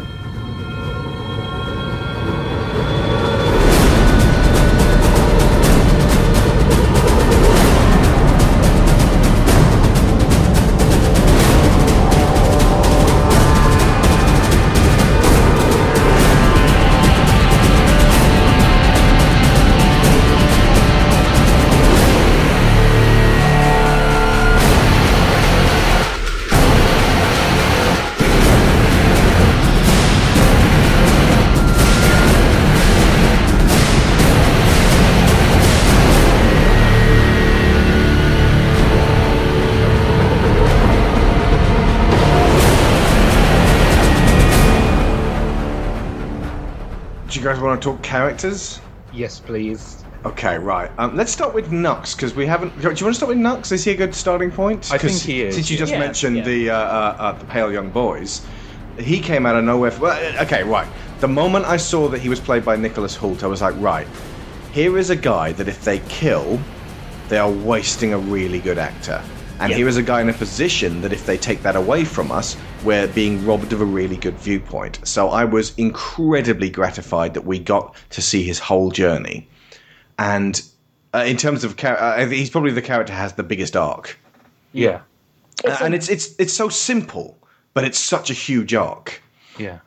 It's a very skillful piece of casting as well, because that Nux was a character that, especially in combination with everything being very visual and things not really being explained, you have to believe him as having a modicum of sympathy from the beginning. Mm. And if you'd cast wrong and that wasn't there, you'd have needed a hell of a lot more exposition than you got to believe that he could change and to see the threads of why he was the way he was. Yeah, if you cast Mark Wahlberg, for example. Or, no, who's that guy who's playing the new Kyle Reese? Him. That guy. Jai Courtney. Yeah, I hate him to his core. Oh, shit. But I'm sure he's a very nice person. I'm sure he's a very nice person in real life. I just wish he would not get any more work. No. I wish he would get a lot of work at Tesco's. No. This is the guy who played the son of Bruce Willis in Die Hard 5, now playing the father of John Connor in Terminator 5. Again, it might be great, he might be great. And if that's the case, I will happily eat my words. If not, refer back to the previous statements. I just realised I said the son of Bruce Willis, not the son of John McClane. That's what Die Hard 5 is. He's not even John McClane. He's Bruce Willis. Ugh, that film. Holt, we've already seen pulling an incredible performance as Hank in X-Men, but he's also really good in Warm Bodies and About a Boy. And what else have we seen him in recently? What you're thinking, talking about Nicholas Hoult, I was in Asda the other day and I spotted a film called, I think it was called Badland Road to Fury. So that sounds very similar to Mad Max Fury Road on the get-go. Not only that, but Nicholas Hoult is in that, and it's set in the Australian outback about a man who is trying to protect his farm and his family from a load of savages, and Nicholas Hoult is in that, and on the back of the box it says, starring Nicholas Hoult, in brackets, Mad Max Fury Road. Interesting. On the poster on the IMDb, it's called Young Ones. I wonder why they'd have renamed it Badland Road to Fury. God's sake. That's an asylum trick if ever I heard one. Yeah. The horrible moment there, actually, Midge. I thought you were going to say you went into Asda and Nicholas Hoult was working there. I pulled the Jai Courtney short straw. But yeah, I saw that and just thought, what the hell is this? Look forward to Jai Courtney in X-Men Apocalypse. Back to Nux. Yes, back to Nux.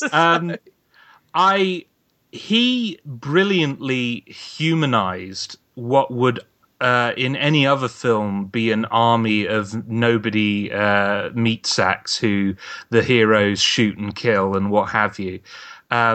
Just his desperation for his life to have a higher purpose informs how the other war boys must have been when they were recruited by Immortan Joe. The fact that they're all suffering from some form of cancer speaks to that as well, that look, you guys are already going to die. Might as well die for me. Might as well die for a higher purpose and join me on the highways of Valhalla. Like, these guys have all been brainwashed by this tyrant, and to have that much humanity inserted into what, for the most part, aren't really characters. They're kind of just extras in white makeup. But to have that character kind of inform on all of them was a smart move, because suddenly this wasn't just a group of nameless, minions dying left, right, and centre. Suddenly their lives actually mattered. Suddenly their deaths actually had a sadness to them, that their lives were being wasted for this liar and this deceitful tyrant who they've dedicated their lives to. But seeing Nux kind of go from being absolutely dedicated and slowly over the film realizing the folly of that and finding an actual higher purpose that meant something, that truly meant something to sacrifice his life for, gave some hope to the rest of them, that the others weren't beyond saving, that the others could, given time, see the folly in what they've dedicated their lives to. Yeah. And there's a reason why that's important as well, because those ROK followers, and that website, that ROK stands for Return of Kings, am I right? Yes. Yeah. The people... They say that they're not a men's rights website. Yeah. I've seen some of their posts, yeah. But the people who are taken I'm assuming the kings that they're talking about are the Gypsy Kings. They want to see him have a comeback. Plausibly. They are really into that idea. They're really enthusiastic about it. About them Gypsy Kings. Sorry, carry on. But the people who are taken in by that propaganda, by that idea that, the world is being trashed by feminists and taken away from you. By like self-professed nihilists, I might add. But that's who the war boys are in this. That's their role in this film. They are not Max. They are Nux. They are the person who's been fed, literally. They take this model of masculine craziness, of height and muscles and aggression and solitude, and they literally drain the blood from that image and pump it into these poor kids who, after having been fed it day after day after day, are led to believe that that's what they have to aspire to if their life is going to mean anything. It actually reminds me of Mass Effect, the way they handle his character in terms of he's Legion, if you will. He is our window into that world. And also Legion's the Geth that is the most liable to change, depending on your choices. But I think the most significant thing about what Nux's death actually ends up being for is that he chose it. Yeah. It was a purpose of his own choosing and for something he genuinely cared about. Like, he actually formed a real relationship with these people instead of the lie that he thought was a relationship with Immortan Joe. And his, while his death is sad, there is an element of happiness to it because he finally got what he was looking for, and it was real. He wanted to die for a higher purpose, and he did. And that's actually, it's a really good way of showing it's not just about freeing women, it's about freeing men as well. The idea that there are boys just as trapped by this bullshit. Yeah. Because if you don't fit the template, that bullshit will make you ostracized and cast out until you cut off bits of yourself in order to fit that template. Kat said something very interesting to me about this film, in that it's very easy when you're creating a film with strong female characters to kind of lessen the male characters in order to kind of emphasize it, to make them horrible kind of people or weak or what have you. But actually, rapists to a man. Yeah. But in this film, the women are strong, but it doesn't diminish the strength of Max or the strength of Nux. And the fact that it's not men who are demonized in this film. It's not men as a concept, but the patriarchal society that we all exist in that is demonized.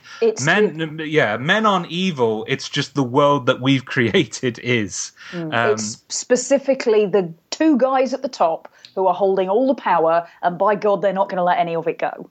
I love that they're both horribly killed. Yes, abso-fucking-lutely.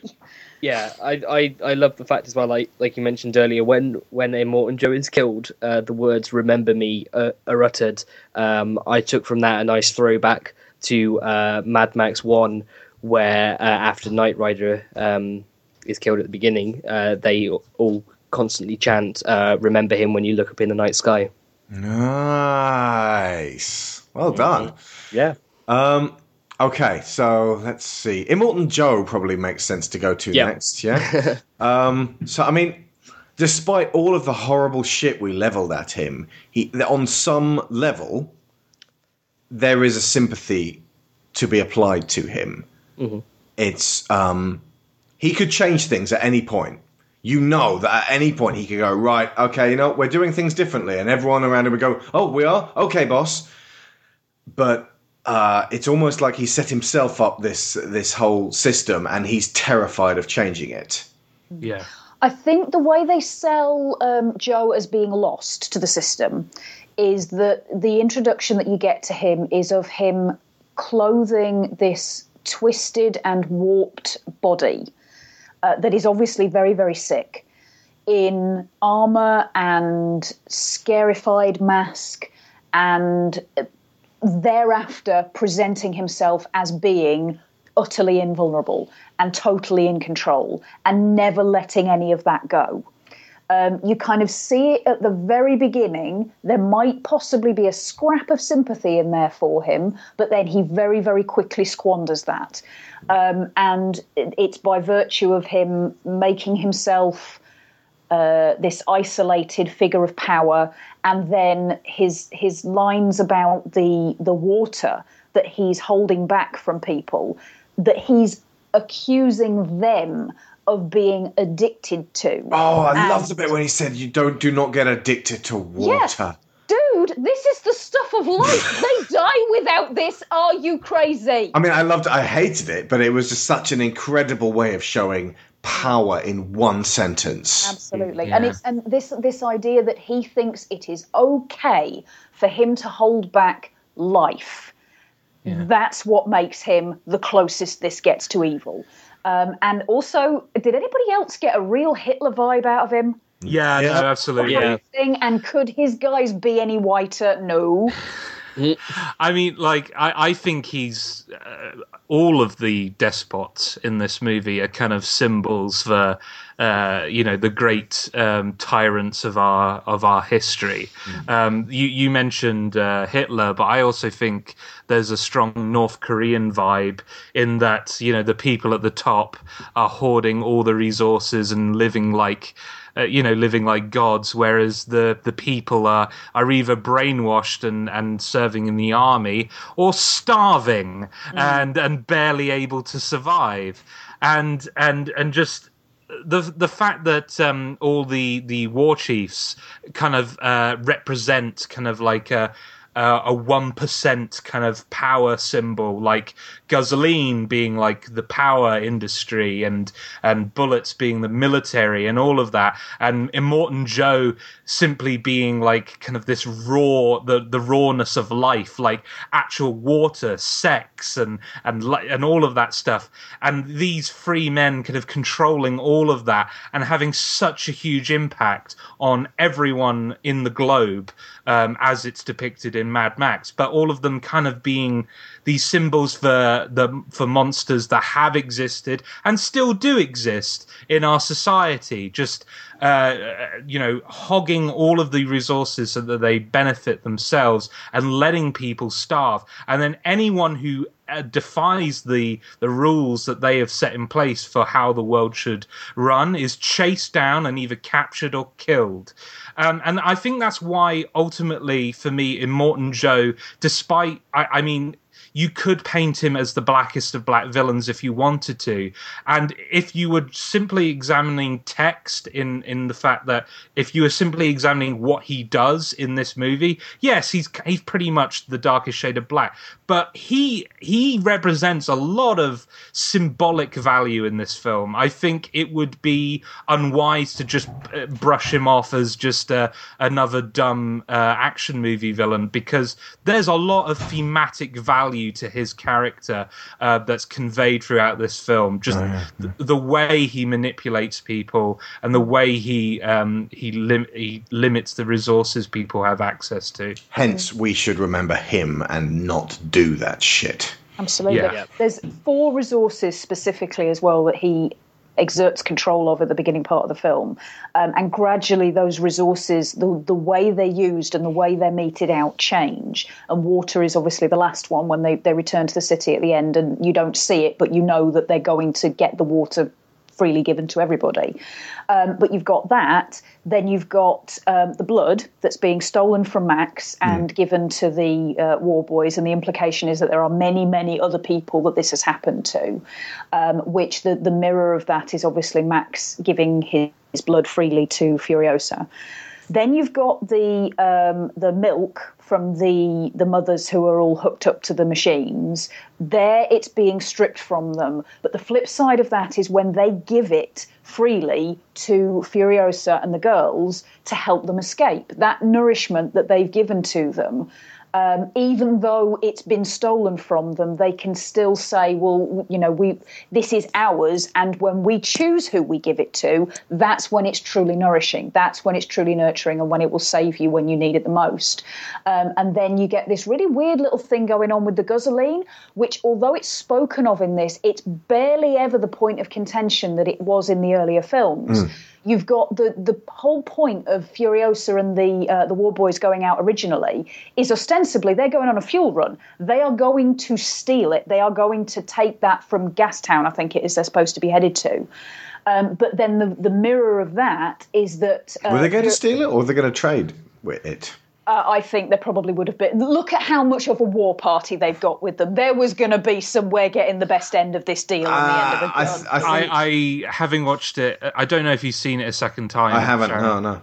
But they make it very clear that these towns are all allies. I think it is a trading run. But of course, they're bringing the boys to make sure that they don't get shot and have what their truck taken from them. And there was an accident; she fell in a hole. But no, that's definitely an agreement with shotguns. Okay, well that's fair enough. I got the wrong end of the stick in that one then, for which I apologise. But then I think you still have the flip side of that is her offering the fake Gussoline as her pass through the mountains, through the canyon. Yeah. Do you want to talk about Imperator Furiosa? Or should we do Max or Furiosa first? I would say Furiosa first, because I think a lot of what Max is informed on by her. Right, okay. Well, within the first few frames of her being on screen, I was like, right, okay, we've got our Ellen Ripley, we've got our The Bride, we've got our Sarah Connor. This is one of the greatest female characters of all goddamn time.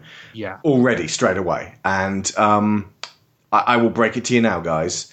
There is going to be a sequel to this. There are planned, in fact, maybe even several sequels. And those sequels might indeed be prequels, because the next one apparently is going to be called Mad Max Furiosa.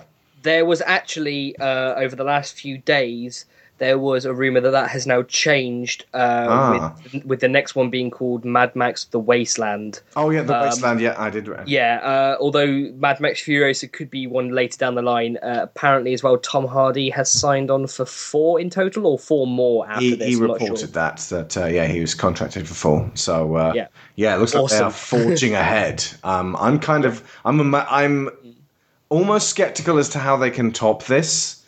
Yeah, but at the same time, I don't even think they really have to top this. Just more like this. More of this would be great. Yeah, it's kind of like they don't really need to top the Avengers. I just love the MCU. Yeah, and by all accounts as well, George Miller has already written or has a lot of ideas set in stone for at least the next 3. Yeah. So as long as he's around, I am on board fully. Yeah. I can't wait. Now, the only reason I mention that is obviously because that gives a scope to the character of Furiosa. And how important she is. But if we just look at her in this one film, she tells you so much about herself with Theron's performance, the way she's dressed, the mechanical arm, the way she acts.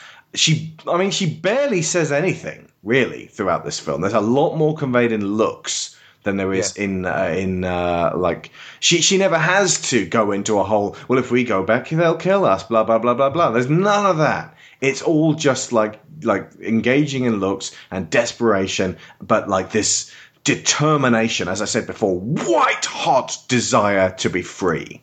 She's a female character that we can learn a lot from in terms of one of the defining moments for her is that drawing back. Like I said at the end, the middle end, the idea that this fire that's propelling her forwards could propel her to her own destruction without that sense of scope. And for that, it requires cooperation. Carry on. Again, like as you say, this is a character where they convey so much with visuals.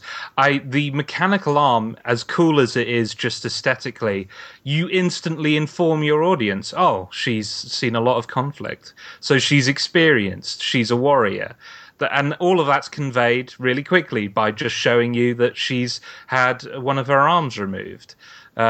Just the war paint and the fact that she's a high-ranking official means that she's really embedded into the society that she's coming from. So her desperation to leave that society, despite the fact that she's, ascended quite high up in the ranks, speaks a lot to the conditions and the horrible lifestyle that Immortan Joe subjects all of the people underneath him to, that she would so desperately want to escape to this what turns out to be a false hope, but also just it's so great to have a character who is strong and powerful but the storytellers aren't afraid to show her in positions of vulnerability. I think a mistake, and kind of what's happened in some fiction, and I think we're moving away from it recently, but in a reaction to the negative representations of women, some representations have gone far, too far the other way, where they're just Mary Sues and they're perfect and they're badasses and everyone dies at their feet and what have you. That's great as a symbol, but as a character, it's very boring. And who are you thinking about here? Can you name check a few? I say that, and then I don't have any examples to mind. Any female comic character from the 90s who had her own book. Yeah. I would say that. I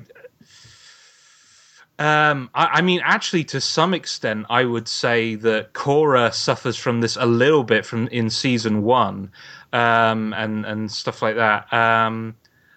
But they address that later on. But yeah, it's great to see that she is allowed to be powerful and fragile at the same time throughout this story, and that Max is not diminished by her presence. They are equals. That fight sequence they have with each other is a great piece of characterization using action to do that, because they display that these two are of similar levels of experience in combat and what have you. That scene also helps characterize the wives as well, because they're not helpless in the background. They actually join in. They try to pull at Max's chain and work together to try and achieve what none of them can achieve individually. Yeah. George Miller, talking about the development of Ferosa's character, it sounds like he came to her very organically, in that he came up with the idea of the wives first, the story being about these people trying to get escape from this society. But he quickly realized that it made absolutely no sense that these wives would follow another man into the wasteland to this salvation. A male outsider liberator. Yeah, why on earth would these women, having experienced everything they've experienced, trust another man to take them to salvation after their experience with Immortan Joe? It had to be somebody who had seen the horrors that they had seen. It had to be somebody who understood their perspective, and that's why it's so key that that she is a woman, that she is a matriarchal figure, because it just a lot thematically and in terms of what this film is trying to convey, it wouldn't make sense if Ferosa was a man. Yeah, no. I don't know that I would call her matriarchal, purely because she embodies the maiden principle so well. In terms of this warrior, and although she is a representative of the mothers from the Green Place, she's very detached from that kind of maternal role herself. But one of the things that struck me about the way the wives were presented, and the fact that they are always seen in conjunction with Furiosa as well, is you can kind of see them all as elements of a female psyche, not necessarily the universal female psyche, because obviously they're all different, but in terms of them all being fractured elements that when you bring them all together you can see the whole about them, and it comes through in their names.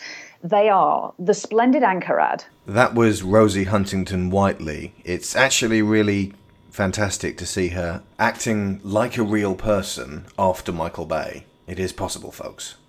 Capable, which is the one who is kind to Nux. Cheedo the Fragile. Is she the one who wants to go back? She's the one who wants to go back. Toast the Knowing, who's That's the one who Zoe gets Kravitz. put on the truck, exactly, yeah. And she's the one who's the most familiar with the weapons. She does all the reloading and the bullet counting, I think. Yeah. And the Dag. The Dag. Who that's an Australian term for somebody who is not exactly geeky, but somebody who is kind of outsiderish and unfashionable and doesn't fit with what everybody wants to do. Now, in terms of all of those elements, I can quite easily see how all of those elements could be one person, one woman specifically. And if all of those things were being held down and restricted and restrained, I'd be fucking furious too. Yeah. And she becomes the spearhead of, if you see them as an entity altogether, she becomes the spearhead of that. Yeah. And she's almost the replacement for what you would normally have as the Animus character that would be Max's role usually. But you're absolutely right. In everything that they've been through and the context in which they have been kept and used and made to be resources against their will, they need a more of an internal thing, something that comes from them to lead them forth and get them out of that situation. And I loved the fact that when he goes in there and the old woman's kind of laughing at him effectively, the line about they begged her to take them. And that kind of, it speaks of their mindset from the very beginning. They are not weak, passive people that are just there to be passed around. They are not flags. They have purpose and they have desire and they will fucking act on it. And just the decisions that George Miller have made that don't necessarily, like, from an authorial intent perspective, this probably wasn't his what he was trying to go for, but just my reading of it, the way that Ferosa is the leader here and Max is a supporting role kind of speaks to how we kind of approach modern feminism now, that you should let the women do the talking and let them explain the horrors that have been committed and all the horrible things that have happened to them. Let the women lead the charge. Us guys, we're better as megaphones. We're better as, you know what I mean. We're better at like signal boosting. I think when guys kind of lead the charge, it comes off as patronizing. It really does. Even if that's not the intent, you can have the best intentioned male feminist in the world, but like by taking charge of what should be, you know, what the women should be taking charge of, you're undermining the point. And I like that the film has, you know, like, yeah, like Ferosa is taking charge. She is the one who makes all the major decisions. Max is a supporting figure who is integral to what needs to be done. He is absolutely needed, but he's not the person at the podium. He's not the person leading the charge. He's supporting Ferosa in her objective. And specifically, they don't put him in Joe's place at the end. That was at the very end when they're on the lift and they're about to rise up and Max is kind of stood at the front. And I thought, oh, please, God, don't tell me they're going to waste all of that by having him go up there and become the new leader. And he basically grabs her and pushes her to the fore and then disappears into the crowd. And you get that wonderful look between them at the end where it's basically she knows what he's done for her and for them, but it's something that he doesn't need that massive recognition for. He doesn't need that round of applause and everybody bowing down before him, because if he took that, he would end up just being another Joe. He would be stepping into the same exact model that's always been there before. And that's something that he very specifically turns his back on and walks away from to become just another one of the crowd.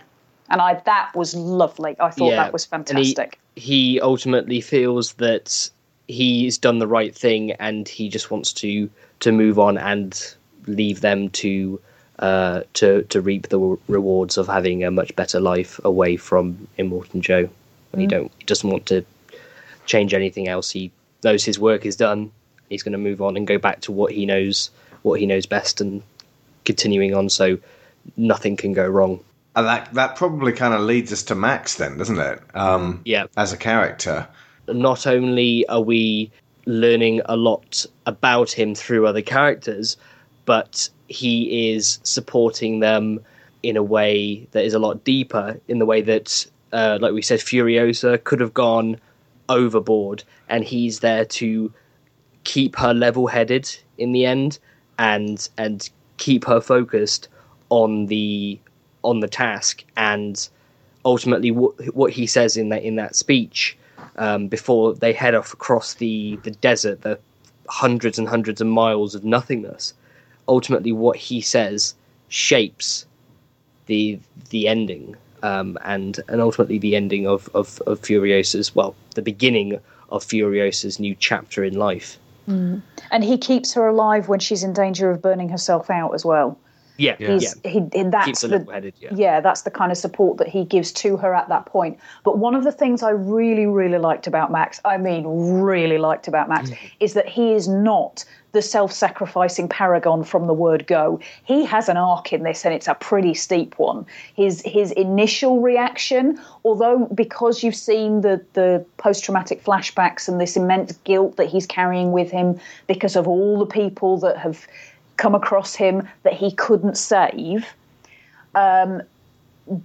his initial behaviour is selfish, and it's controlling, and it's self-righteous, and he takes the position that, we're going where I say we go because I have the gun, and then it backfires on him. And then it's kind of all, I would say, downhill from there, but it's an arc, so uphill. Yeah. To bring up another post-apocalyptic piece of fiction, he reminded me of how Joel in The Last of Us is desperate not to form any more attachments to any other human beings because of the price of that attachment, the horror of when that attachment is taken away from you. So in this early film, in the early scenes of this film, his decision to be selfish, I think, is mainly motivated from fear. He has seen so many people he's cared about die that now he would rather care for no one but himself, just keep surviving, than experience the grief that comes from attachment in a world where people could die at any second. I want to talk about Tom Hardy's performance here, because he really impressed me. I think for an actor who has so few lines in this film, his physical performance is so compelling. Not only in the moments where there's peace, but in the moments where there's action. He conveys the madness inside Max in a way that Mel Gibson never did. When you're a clown, nobody takes you seriously. Run, dude, run! There's a feral beast underneath his underneath all of the I'm going to say that again, but make the sentence make sense. Would you? Yeah. There is a feral beast inside of him, and it comes out in moments of desperation and moments of violence. You see that in the fight with Furiosa, where he gnarls and snarls at everyone who is approaching him, and in the truck itself, where he's desperately trying to find any weapons that are hidden in the nooks and crannies of the truck, aggressively and just confused and frightened, but still intimidating. I thought it was very funny that Tom Hardy had to spend the first third of this movie in a mask, much like another film role he was in. But I think, credit to him, the fact that in both The Dark Knight Rises and this, the fact that he has a mask on makes no difference. Like, he still conveys so much presence. His performance was his performance, I just echo what Josh said, was incredible. And I love the fact that he said in an interview that doing some of the stunts and some of those scenes were absolutely terrifying, and he was genuinely scared. And that sort of after seeing the film and then reading that was apparent in one of the shots, the close-up shots when he's on the front of one of the War Boys' cars, and he looks genuinely terrified. That is not just him acting; that is him being genuinely terrified as well, which is quite interesting. But yeah, his presence was fantastic, and keeping in line with the originals, like the second Mad Max, where not much was said, but he was always there, was echoed beautifully by Tom Hardy's performance in this one. I think his presence as well, him being there, and the knowledge of him being Bane, kind of puts a little bit of an underscore to Immortan Joe's mask setup, which is very similar to Bane's in the sort of those teeth stroke finger-like projections on the front and the distortion of his voice and the basic overall sense that here is a person who has put themselves in a position of leadership and shouldn't be. I just had a thought just right now. Is the mask a symbol for selfishness, and the moment he takes off the mask, he suddenly becomes a more sympathetic and empathetic character, whereas Immortan Joe remains a selfish arsehole all the way through the movie, and he never removes his mask. Until it's forcibly ripped away from him. Yeah. Gonna go ahead and say yes. I've also just had a thought. Max is Link. True. Think about it, because basically there's no direct correlation between this Max and the previous ones. There's not even really that much correlation between Max in 2 and Max in 3. Quite easy to see this Australian wasteland as a different generation of Hyrule each time. Yeah, I get can it. See that. Yeah, and the once he's on his proper journey in Mad Max 2, 3, and 4, they're all effectively about rescuing the innocent from the abusers, from the exploiters, and just preserving that grain of hope. And he always seems to go through a very similar journey. Almost like he's not really taking it on board, or he's not the same guy, or he keeps being renewed, or part of his madness is that he keeps having to do this journey. And he replays it in the same way every time until Fury Road, when he takes a different tack, and therefore the ending is different. Well, yeah, technically, because in the first two, I mean, okay, spoiler for the Road Warrior, he doesn't really, all he really succeeds in doing is killing all the baddies, and then finds out that he's been played, and it's a really great kind of ending there. The third one, he gets the kids to safety, which is the most direct of this is something that you can do as the benefactor, parent, and protector. But in this one, it really isn't just about escaping. It's actually kind of about of going back and facing the music, and this isn't really his fight. All he can really do is guide. So, yeah, I think the next one might actually be quite different. There's the potential for a home at the end of this one for him as well. I mean, you don't see where he goes after he disappears into the crowd, whether he stays or whether he keeps going and leaves. But in all of the previous ones, he's passing through. He comes, he does his thing, and then he goes. I don't know. He could go to Sydney and hang around with those mental kids in the. He could, but he doesn't. Yeah, because they're annoying. But they don't really need him, and they actually he functions much better as a symbol for them than as an actual guy to have around. Yeah. So yeah, I think. I kind of like the idea that Mad Max is effectively just a mythological retelling of the same story each time, but with different twists and different focuses. Definition of madness: replaying the same events with the same actions and expecting a different outcome. Yeah.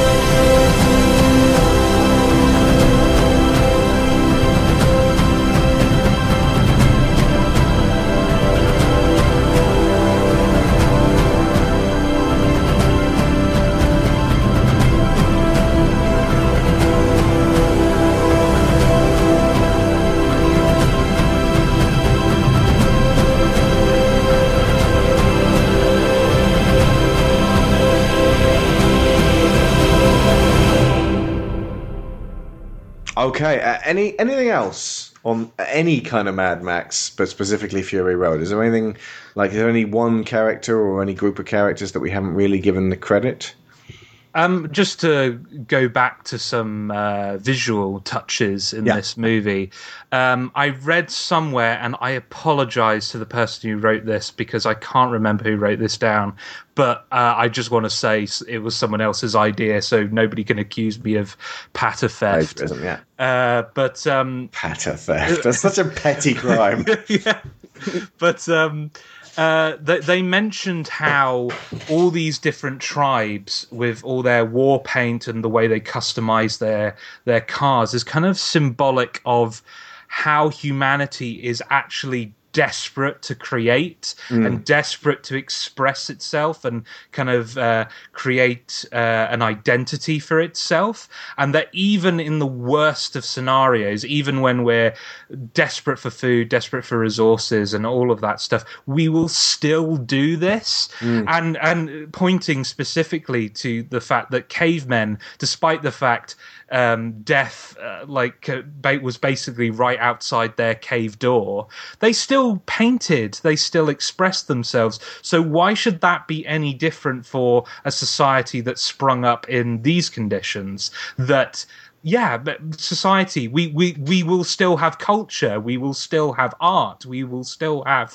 expression, even in these terrible scenarios. And that's something that I haven't seen in a post-apocalyptic movie or TV show or video game since maybe Enslaved or even the previous Mad Max movies. This idea that just because we're in a bad situation doesn't mean that we give up on the arts. The arts are still important even in this world. New century. So what you're saying, Josh, what you're saying here is, in the future, there will be mohawks. George Miller did actually mention the idea that even their steering wheels are kind of beautiful, that they take pride in what they do. That enormous car that's actually made of two cars, it's got kind of a staggering, stark beauty to the actual the craft of how they've actually sort of thrown these things together.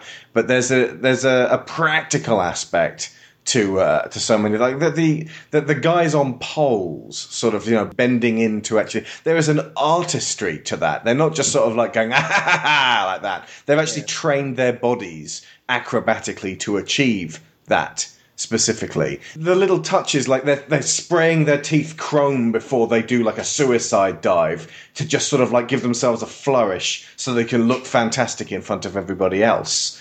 And the what was something else that really struck me? The guitar player. The guitar player! Yeah.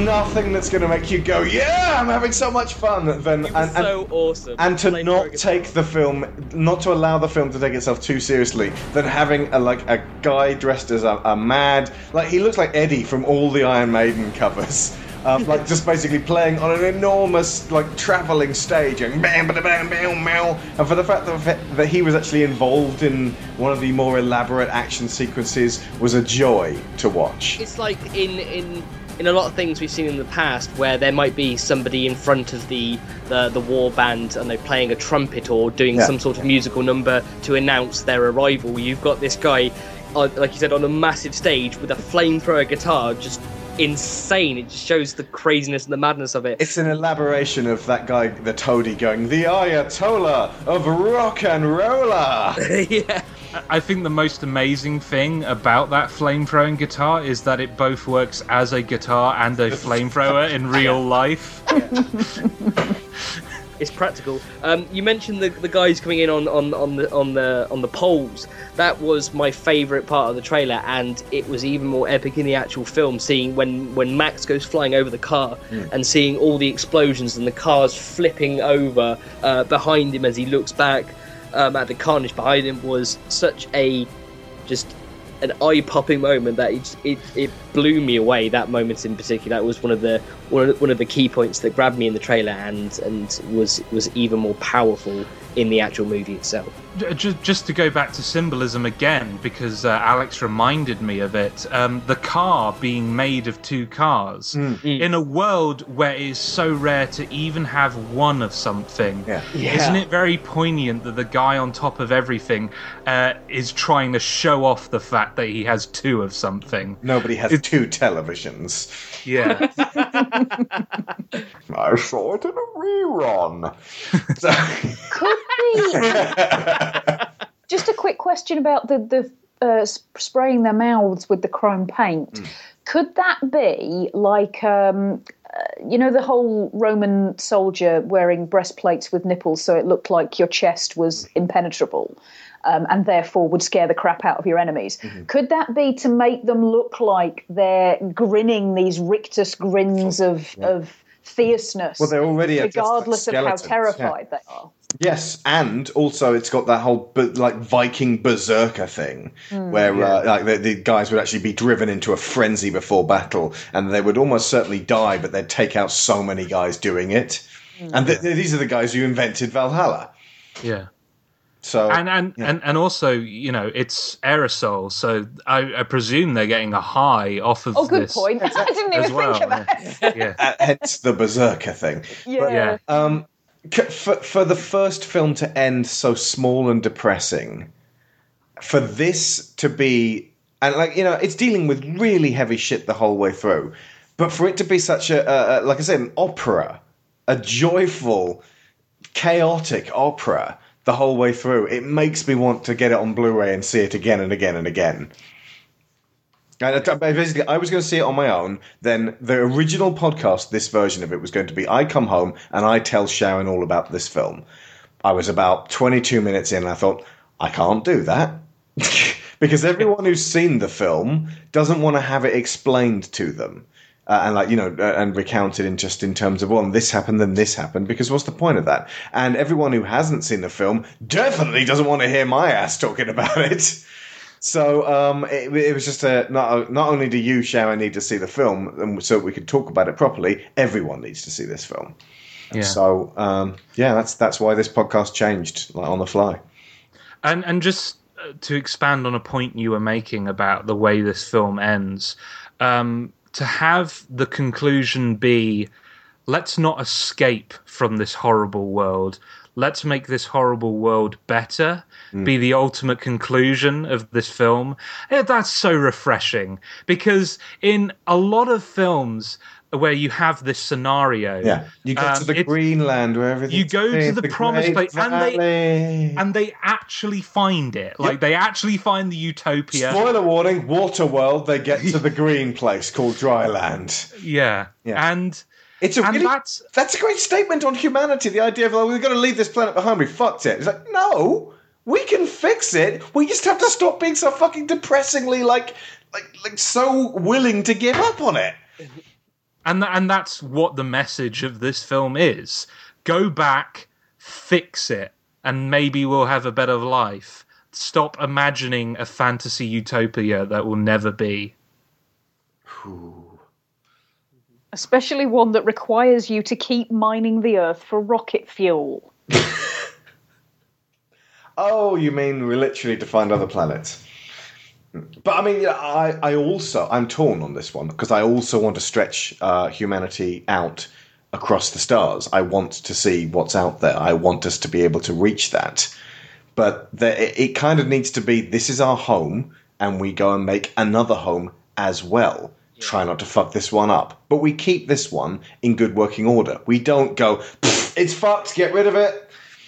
If this one is sustained and fixed, and then we go out into the universe, then we're going from a position of strength. Yeah. If we abandon Earth and go out into the universe because we are desperately running away from our mistakes, guess what? We're going to keep doing that, and it will be planet hopping forever. I say again, remember me. It's all basically just remember the mistakes of the shitheads who came before. That's correct. Okay, I think we're done on that incredibly cosmic note. I would like to just say one big shout out to the mothers. The idea that there's these mother bikers out there with their leathery old skin, and that they were very understated when they turned up. They didn't just sort of like start cracking wires and shouting and going, "We are great big darn tootin' characters." They had a gentleness to them. They were hard but gentle at the same time. You know, one of them was clearly good at at healing, and they had a dignity to them, a dignity you don't normally get in giant action films, and that was so gratifying to see. Also, did you see in the credits what their collective name is? Oh, the mothers, or was it the Vuvolini? Oh, the Vuvolini. Okay. Works for me. Ditto.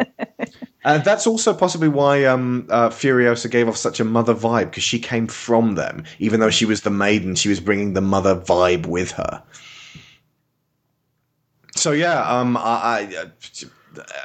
everyone who's got listened this far to it, if you haven't already seen the film, you'll know to see the film. If you have, you'll be as interested as we are in seeing it again and again and again. And we will see you bright and early for Mad Max 5. Whenever that happens. Can't wait. I would just say that anyone who's listened to this podcast and hasn't seen the film, I wouldn't worry too much about spoilers, because unlike a lot of films, this is about the visuals, and there is nothing that we have said on this podcast that could possibly spoil the visual spectacle that is Mad Max Fury Road. Yeah. We can merely describe it, and we're not even really allowed to use superlatives all that much without qualifying statements.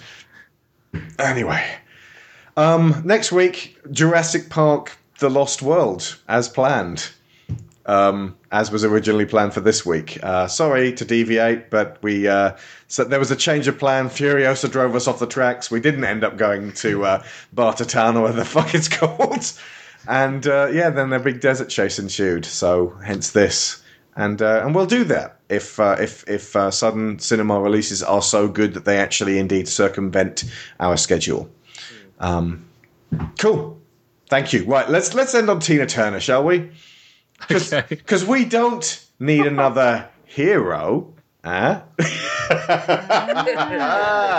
I see what you did there. She's a very wise lady. Thank you, Tina Turner. You're simply the best. Okay, I've been Alex Shaw. I've been Sharon Shaw. Thank you very much to Joshua Garrity and James Perkins. Thank you. Thank you. And Neural Handshake complete.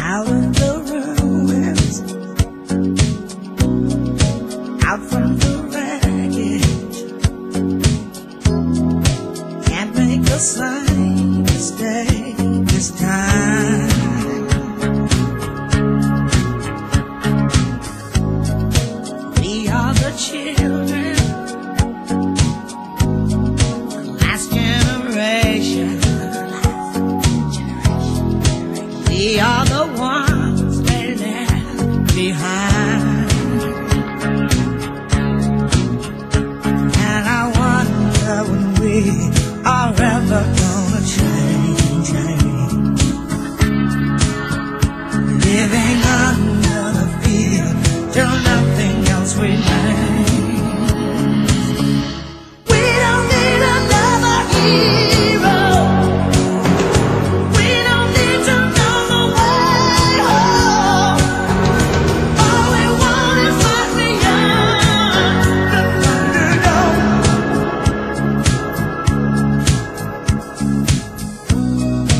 looking for something we can rely on. There's got to be something better out there.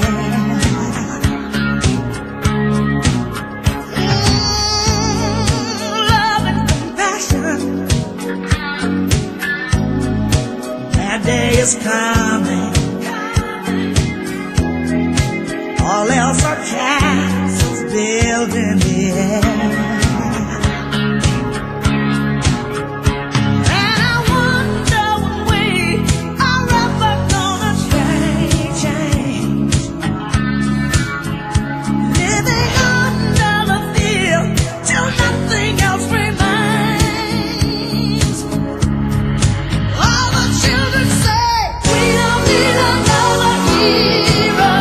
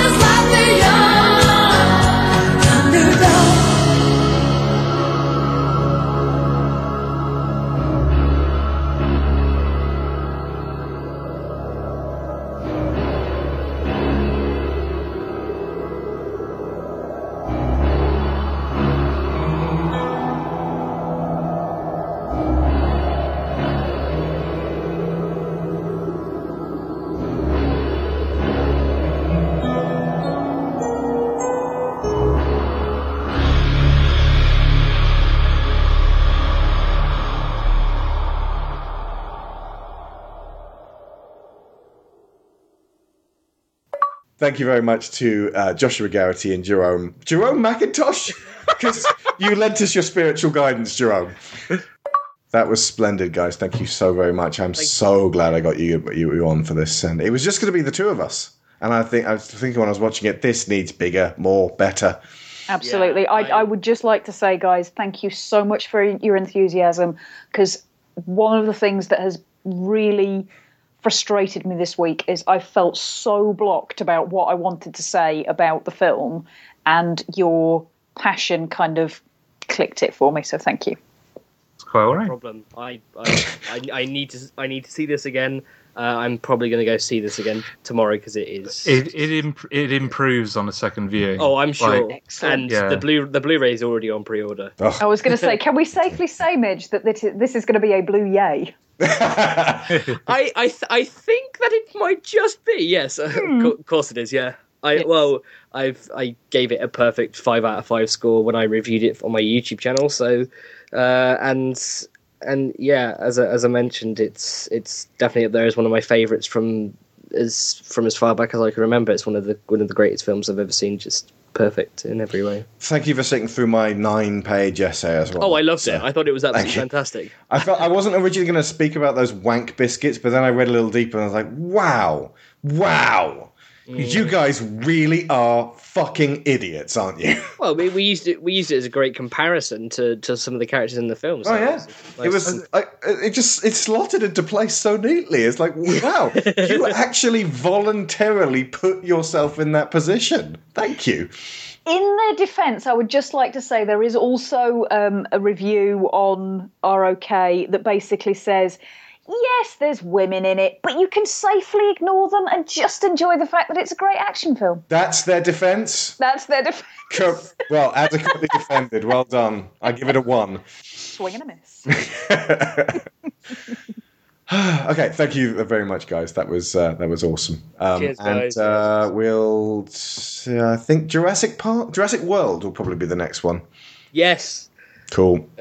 Looking forward. Looking forward to the Bastardosaurus Rex. Yeah, I think, I don't know if I mentioned this when we did that, like when Neil was on the show. That's when we did Jurassic Park 3, when we talked about the trailers and you released that to the Patreon people. Yes. I loved how in the trailer for Jurassic World they only showed like snippets and teasers of the Indominus Rex, and then I think I mentioned this to you actually, didn't I? When at DriftCon. That I opened the latest issue of Empire, and it's there's right just a great big picture. there. Yeah, I was like, well, thanks for that. The grand reveal of the Indominus Rex to me is gonna be like, I've seen it before. See, what I'm hoping they're doing is actually that they're doing a great big switcheroo, and actually the thing that they're saying is the Indominus Rex isn't at all, and we've not even seen a foot yet of the real thing. And the real that thing would be nice. It's going to be incredible and made of fire, but probably. The giant Cthulhu monster. There's just some like. Because frankly, after this wait, I mean, it's going to have to be like smoking a pipe and going, yes, nobody suspects the Indominus Rex. The Indominus Rex Harrison. Yeah. Okay. Thank you guys very, very much. This was wonderful. Cheers, Alex. Cool. Cheers, Sharon. Bye-bye, guys. Bye-bye.